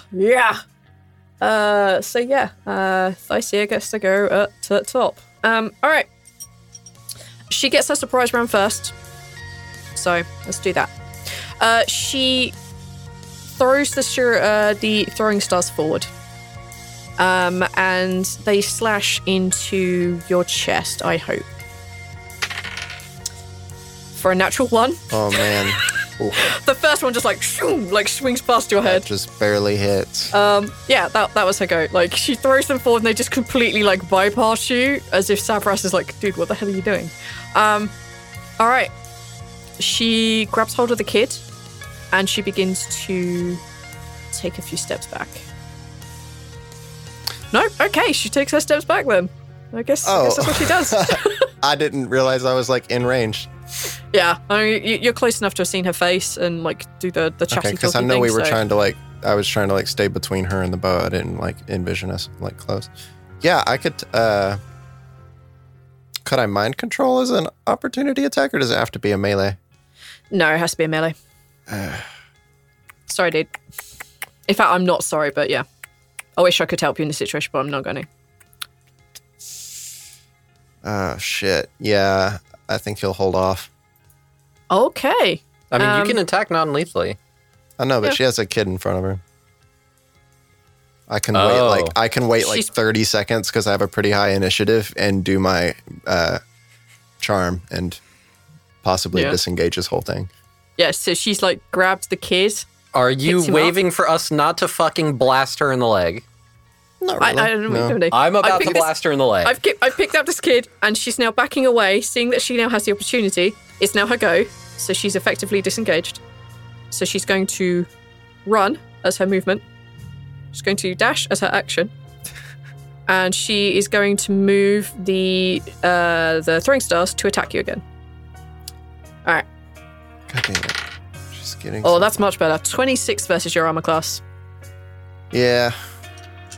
Fuck yeah. So these shurikens just basically pommel into your shoulders. Oh my god, Savras doesn't want to hurt you. 2d8 plus 5 and you get 7. Yeah. You take 7 points of damage as these throwing stars are basically cut into your shoulder almost equally on either side. They just brush you. Owie. Ow. That's her go. Yeah. All right, it is now Aron. Has there been a signal of do not shoot? Not really. He doesn't care. If you've got a shot, you can take it. But all right, he's not at an angle that he wants to pull a sword out. He wants to do something else. So that's on him. You can do whatever. Yeah, I'm gonna say because you're hidden, so I'm gonna say it's attack with advantage. All right, we can go with that. So since the element of surprise and ambush is out the window, Aron is going to flip a switch on his gun, activating Thundermonger. Mm-hmm. So I imagine he flips a switch and there's one of those charging ups of power. Mm-hmm. And he's going to fire at her ankle. Cool. Take the shot. 21 to hit. Yes. For 14 piercing damage and 1 thunder damage. Okay. I'm going to say, because you are specifically aiming at her ankle, you don't break her ankle, you don't do anything fancy like that, but I'm going to say it cancels out her dash. So she's only let's say she's carrying a child, her range will be limited. Let's say she's 20 feet from Ivorous. There you go. Cool. And then as a bonus action, I'm going to mutter some arcane words and cast Shield of Faith on Ivorous. I'll say you're in range, yeah. It's a 60-foot range. I don't know. Yep. She passes a concentration check. Gotcha. All right, so Ivorous, you have a +2 AC bonus. Cool, thanks. Nice. Sweet. You'll go over? That's my turn. Yep, your position has well and truly been given up. Okay, Ivorous. All right. Iris is going to use his suggestion ability. All right, click the thingy so we can read it and find out what the fuck it is. Oh, you bitch. The range is 30 feet, so it makes it super cool that Arwen managed to slow her down to keep her within range. Damn it! I thought I was being kind. Fuck. It just kind of makes Iris this, like, overly cool guy. He's just standing there. Shurikens flying at him. Doesn't even move. Person starts running, and then, like, yeah, all right. No. So she needs to make a wisdom save. What is your DC? 15. She beats it. Fuck. I don't think there's anything else I can do. Let me see. You can try and rugby tackle her and the child to the ground. That wouldn't count as an action? Yes, it would. Yeah. It blatantly would. Yeah. Yeah, I don't think there's anything I could do. I'm gonna chase him down, though. Okay, you close the distance. Yeah. Okay, Gref. All right, you said a very fun word earlier. Gangplank. Yeah. Can we say that the tide is in, meaning that the boats are high? Yes. All right, Gref's gonna run over to the gangplank and he's gonna try to throw it off, so it's borderline very hard to get on the boat. Oh, you want to stop him from getting on the boat? Yeah, basically, Gref's basically gonna just lift the gangplank. If people are climbing it, they would just kind of fall back, and then he's just gonna tilt it to the left so it falls between the dock and the boat. Nice. With you stuck on the boat. Clever. Look at you using your brain With muscle. you stuck on the boat. Okay. I love it. I assume there's going to be some sort of Hulk smash like power land soon, so... Alright. 3-point landing. Take a strength check for me. Alright. It's not particularly heavy, but I'm going to say that there is someone on it, and they're like, well, Gref, what are you doing? No, Gref, no! Can I try to intimidate them off first to, like... I'll say yes, yeah, go on. Get the fuck off the thing. I got things to do. That's an invitation. They just like walk up like, Gref, what are you doing? Gref, put down the plank. And then just Gref smash. Let's roll that strength.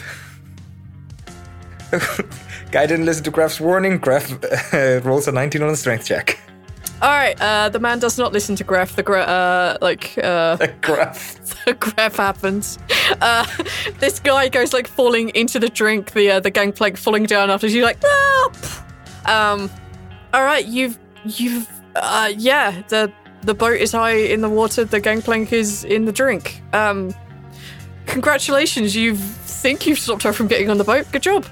All right, what would you like to do with your move? Yeah, I should probably join them. Gref's gonna... How high are we to... whatever, I'll take whatever falling damage you throw at me. I don't know how high this ship would be. I'm not a nautical person. You've done ships. You can, like, on a good high tide on a good boat, you can go upwards of 2 meters, like, up. But this seems to be kind of old schooly, so... Yeah. Like, maybe... I don't know. Should we say 15 feet? And then you have to take at least 1d6 falling damage. I'm happy with that. Oh, okay, go for it. Gref's gonna jump off the boat and... Acrobatics, please. Oh, yeah, that's what you're asking. If you miss, you will fall in the water. No! Yeah. Well, I got a 14. Wilhelm scream. Ah! Is that Wilhelm scream? Ah! You land on the dock and you take... Oh, my fucking God. 1 point of bludgeoning damage. You guys are fucking blessed. I hate you all. All right. You are now on the dock. You see... No, you go for it. Then I'm going to say that, like, landing, I kind of roll to mediate the damage. Mm-hmm. And once I'm standing up straight, I actually have both my longswords out. I'll allow it. It looks cool. You just kick off this gangplank, you jump out, roll, and come up with 2 long swords in your hand. You look quite intimidating in front of this woman who's trying to run away from Ivorus. Yeah, okay. Now top of the round. It is now Thysia. She sees the horrificness in front of her. She can't move the weapon far enough. Alright, the weapon is nowhere near She can't get it close enough to hit you. Okay, all she can do is move the weapons so they are in her melee range. Almost in her melee range, not quite. Which means they're in melee range of Ivorous again. Can she do anything else? She can't move her hands. Oh yeah, 'cause she holding a kid. Yeah. So she can't do the semantic part. She is currently holding a child. No, there is nothing she can do. She can't cast any spells unless she lets go of the kid. She's not letting go of the kid. Okay, she just has these weapons around her. That's it, because she's moved them as a bonus action, so she can't hold the action of attacking. So there we go. It's her go. She looks terrified. She's running towards Gref, and Gref just like power lands here with two swords out. She's like, being attacked by a Yunti. She's more like, and has been shot in the ankle by some asshole. She's like, okay, Aron. On a scale of 1 to 10, how injured is she? She's injured. Like, injured enough that if I shoot her again, she's probably going to kick the bucket? Take a medicine check. 11. You don't know. See, that's the problem is, because range weapons, you can't really do non-lethal. Yeah, you can. You can aim a weapon to not shoot them in the heart. You can do, like you did, shoot her in the ankle, shoot her in the thigh, shoot her in the knee. If you are willing to hand wave that, I will take it then. I genuinely do. Like, Lieutenant Dan lost both his legs and he lived. You can Neil, shoot your legs clean off. Neil. It's true. I That love is you true. so much. I am so happy with that reference. Lieutenant Dan. Ice cream. Stop it. Carry on. Next. All right, Yeah, I'm happy to hand wave the non-lethal damage on that. Okay. In that case, then, I imagine it's got like that slide pump action sort of thing on the gun. So Aron has to reload, aim, and he's going to fire at the other ankle. Okay, go for it. No surprise, so no advantage. Nope. That's a nat 1. Your gun jams. Fuck. It would take a bonus next time around just to clear it, and then you can shoot again. I have a bonus action this turn. Sure. So I guess you I'll can spend- clear it now. Yeah, that's fine. Yeah, I'll spend the rest of my turn then fucking like Ivorous, you're probably just close enough that you hear Aron like on the roof. You hear like a God fucking damn it piece of shit. I hope that's okay, but I'm gonna establish that as because you've made this stuff and artificers are like way too fucking powerful. I think that's a fair. If I It would roll a take nat your 1, bonus. I can understand it jamming. Yeah. I think it should be a bonus to clear it. So we established that now. That's our rules. Anyone else have a problem with it? You don't. Yeah. Okay. Cool. All right. Yeah, I'll just clear it then. Okay. I assume you're not moving. No, I'm staying prone. Good plan. All right. It's now Ivorous. Oh, man. All right. I'm going to stab her. Non-lethally. Non-lethally, not hitting the child. Okay. Yeah. Where are you aiming to stab her non-lethally? In the thigh. Go for the thigh. I'm not going to stab. His rapier's got like a sharp blade on it. You can do a slash if you want. Yeah, you can slash. Yeah, I'll take it. Yeah. Because I don't want to stab through and hit her kid. So I'm going to slash across her lower back. Okay, perfect. Oh, man. 14. That hits. Oh, shit. 10 damage.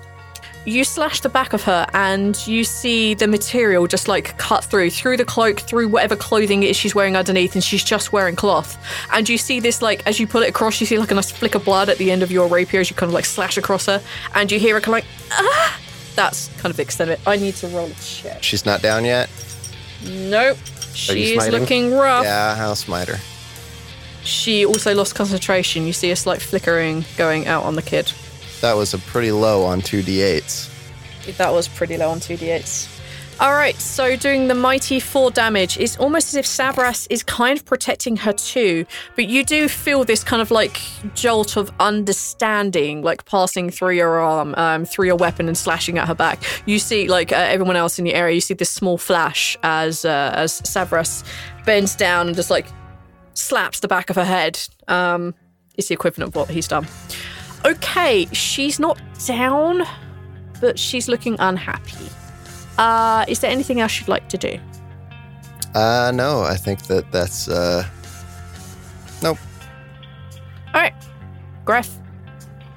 Gref basically just, I think he's just charging up the dock at the woman. Mm-hmm. There's nobody off from the boat or any of the people that weren't already on the boat intercepting this. No one seems to be paying much heed. There are people looking over from the boat, and they seem like waving fists and like scrambling around to try and get weaponry to shoot at you guys. But the fact you threw their gangplank off kind of really threw their plans, and none of them are dumb enough to jump off the boat.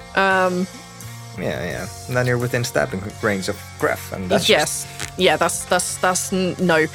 So you've made. I'm going to say that your movement, you can get to the girl and Ivorus and the weapons.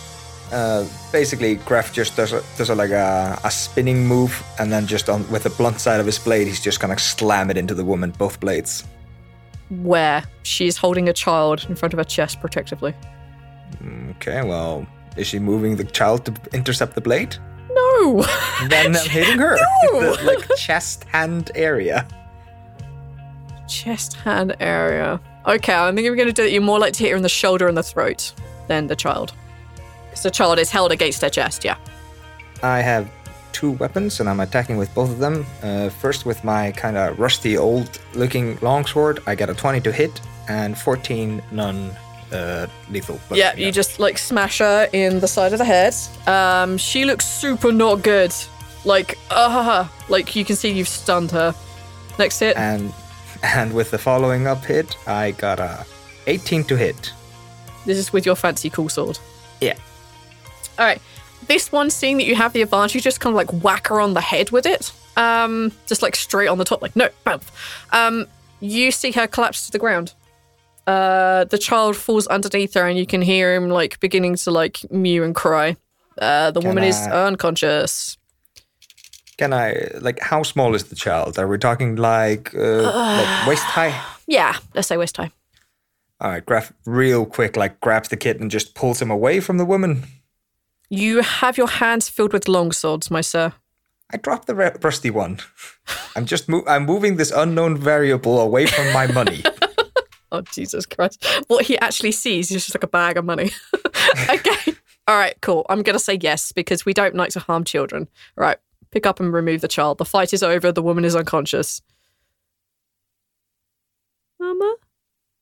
No, it's your cousin. Looks up at you. Like, no. It's Mama. And you can see, like, their big, like, cat eyes filling with tears. Oh, my God. All right. Quit it. I'm going to tie her up with the rope that I surely have, because I'm finally playing a character that's an adventurer. Yes. The brave adventurers. Well prepared, if not over prepared. Okay, yes. So the brave adventurers and Gref. Yes. Graf's like leaning over, making sure he actually hit a tabaxi and that this is the right person. Oh my God. It's definitely right person. Yes, you can tie this person up. All right. I tie her up, and then I am going to use a handkerchief that I surely have because I'm fancy, and put it around her mouth so that she can't fucking talk. And then yep.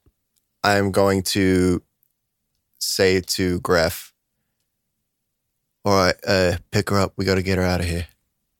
You can take the kid then. And I shove the kid like in your direction. Oh, and I shit. Lift the woman over my shoulder, and I start walking.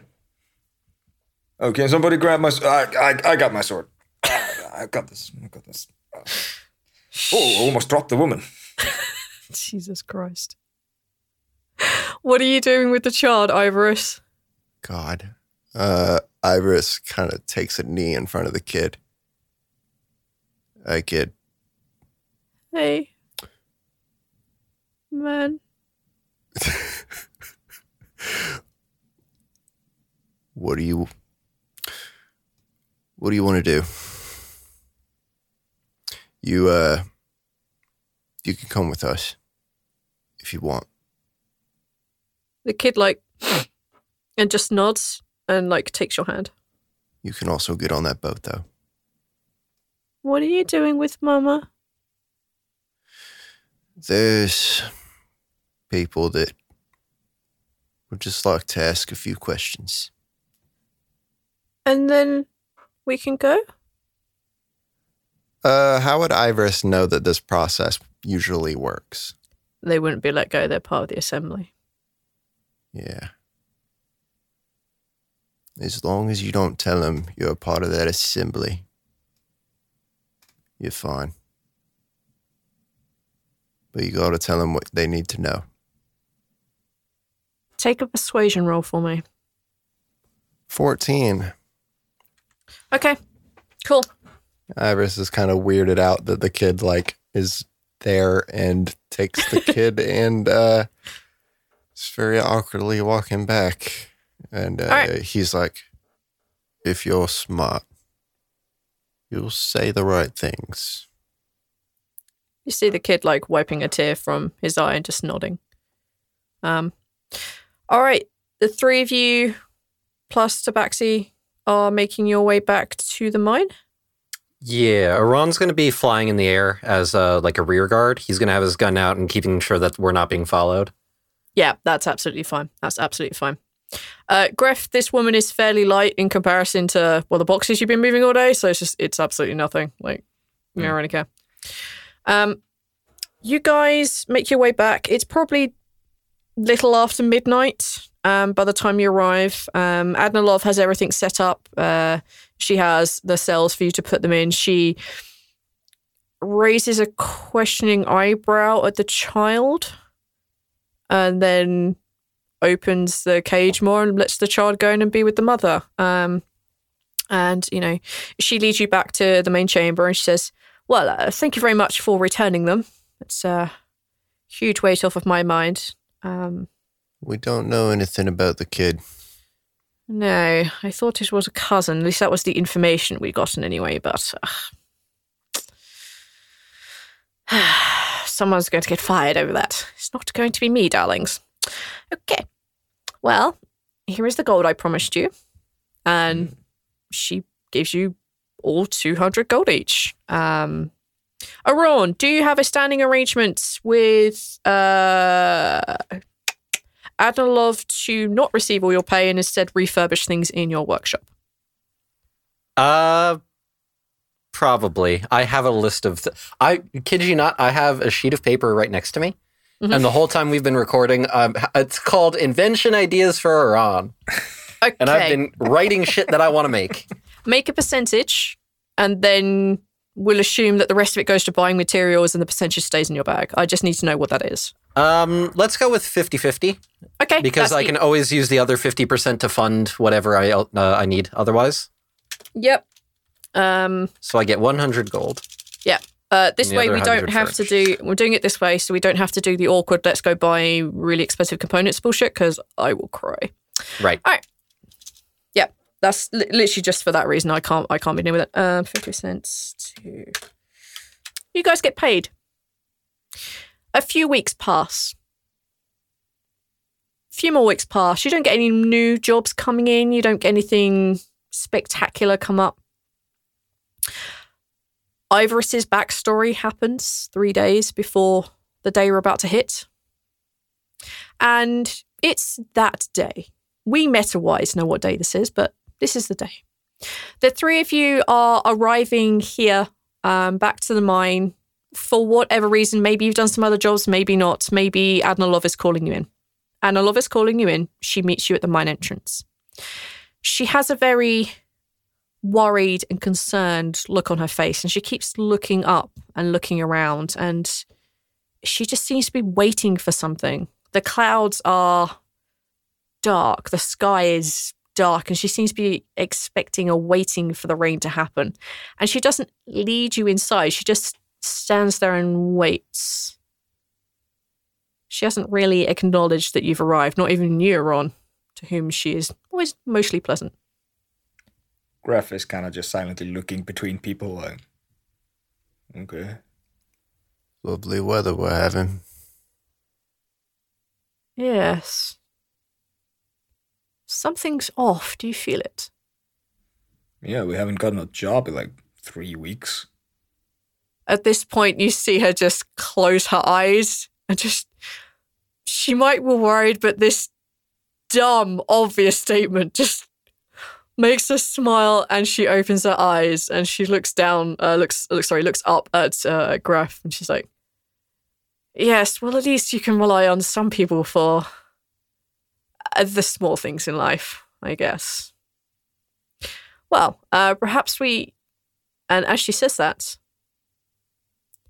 Ivorys, you feel an odd... Oh, yes, by the way, chaps, when you meet up again, this is the first time you see that Ivorys has an eye patch and a really deep scar across his throat, as if fresh cut-ish. Couple of days old, maybe. Yes, sorry, I forgot to mention that. Just...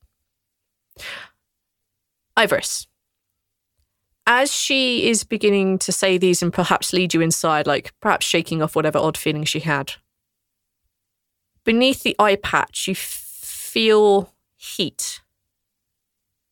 It feels hot. It becomes uncomfortably hot, like something is burning. What do you want to do? Well, fuck. Ivorys quickly looks kind of weirded out. Mm-hmm. And quickly takes that out, looking at it very confused. As you reach up for the eye patch, remove it so you can remove... Would you like to tell everyone what is now in the eye socket? He has a small basic bauble trinket of Savras. It's a crystal ball, basically a miniature crystal ball, which is the symbol of Savras, with a bunch of... What did we decide on? There are basically like cool. little floaty eyes inside. Not like it's an eyeball. It's like that kind of like in the mist you see eyes, that sort of thing. Right. As you lift your eye patch to reach for your eye, Aron, Gref, and Adnilov cannot help but notice that inside this glass eye, the eyes are bright red. They are bouncing around. They can see the glass which is contained in it is bright red. They can see that heat. And as he goes to reach for it, you can see that the flesh around it is beginning to sizzle. It's beginning to fuse with the glass orb which is currently in there. I need all of you to make a Constitution saving throw. Ivorys, you're at disadvantage. Okay. Fuck my life. I feel like I'm playing Raw. I've got about the same con save. Do you never learn? And he doesn't pass him ever either. It's 4. I got a 14. I forgot to... I have proficiency. Okay. And I got a 6. Everyone below an 18. Uh-huh. Jesus. Shoot. That close. How'd Adnilov do? She failed too. Oh, no. As you see this flesh beginning to meld with this glass eye, this eye that's going bright red, you all get knocked to the ground by a huge explosion, as if it came from the skies itself, rushed down and hit Ivorys. He is the center, the epicenter of this blast wave that comes out, and you all get knocked to the ground. You all, including Ivorys, get knocked unconscious. Oh. And Ivorys, you see the following. You see 3 people. They're together. They're flying through this darkness lit by the twinkling lights of various existences. These 3 essences, these 3 people are coalescing and they're creating a pale yellow glow. And there is a huge dark presence behind them, larger than anything that you can conceive of, larger than anything even Savras can comprehend. And it's chasing them. It's chasing them towards a larger being in front of them. The larger being in front of them is actually comprised of 3 lights: pale blue, bright purple, dark green. And this pale yellow new entity takes its place amongst them. And as you begin to follow them in, as you see this darkness beginning to spread out around these glows, you're all brought back to where you are. Up above, in the sky, as the sun is setting, and everything goes kind of purpley skies, you see, looking up from the ground, blood-red clouds boiling across the sky. You hear the sound of thunder. You feel wet falling on your faces, and that's what is bringing you to, this blood dripping on your face. And the blood falling on your face is what wakes you up, this wetness, and you find yourself lying on the ground, your body's battered in a heap. And you may be blacked out for 1, maybe 2 seconds, but everything around you is chaos. And you can feel the earth shake. And you hear screams coming from inside the mine. You can hear the screams coming from the city itself, from everywhere, from inside your head. And especially inside your head, Ivorus. And you hear the voice you've only heard once. You hear Savras say, "Ah, so it's begun for you then. Goodbye, my child." And then you hear a god scream his last breath.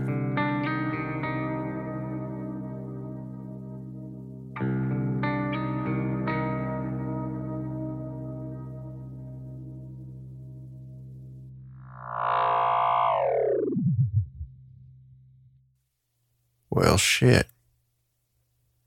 That's just great. Anyways, thanks for listening.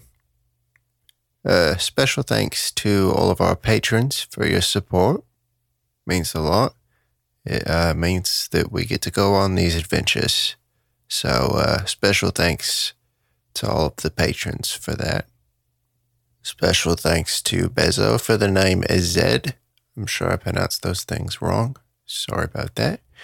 And Thirsty for the name Adnilov. And thanks to Ian Grover for voicing Baracus in this campaign here. As we expanded our Patreon, we wanted to do something special for those generous folks who help us keep this project expanding. Man, this S thing is the worst. Fuck. We're going to continue to expand on the things that we do for the patrons. To those of you who are crazy enough to have early access to this, thank you so much. Getting these episodes ready was quite a challenge, but we're glad to have finally started on them. And we're excited. So we really hope you enjoy these. As you can tell, I'm quite enjoying the journey to find Ivorus's character voice. Still haven't found it yet. Gonna find it. Working on it. You can find us online at TLDpod on Twitter. You can email us at theluckydiepodcast@gmail.com. And if you too would like to become a Patreon and help us out in making these shows, you can find our Patreon at patreon.com/tldpod. And thank you so much to those of you who are helping us out.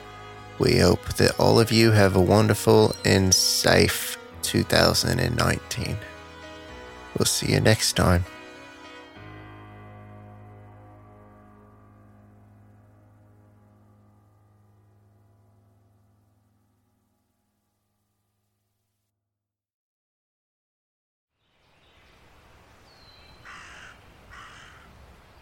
Wander with us into a world of magic. Do you like magic? Ever since I was born, I could hear the spirits of the other world. Where old stories take on a new life. If you break even one of these conditions, the consequence is death. And the world is teeming with possibilities. It's midnight, girls! They're here! Get ready to change! Oh, for the last time, we're not kissing, Fritz! Join Jenny and Madeline in this fantastical audio drama as they journey into the stories you grew up with as you've never heard them before. You are no more than a demon! Okay, Gown. Let's do this. And reinvent fairy tales with a feminist twist. Ready for your next adventure? Then we'll see you soon in the forest of feminist fairy tales.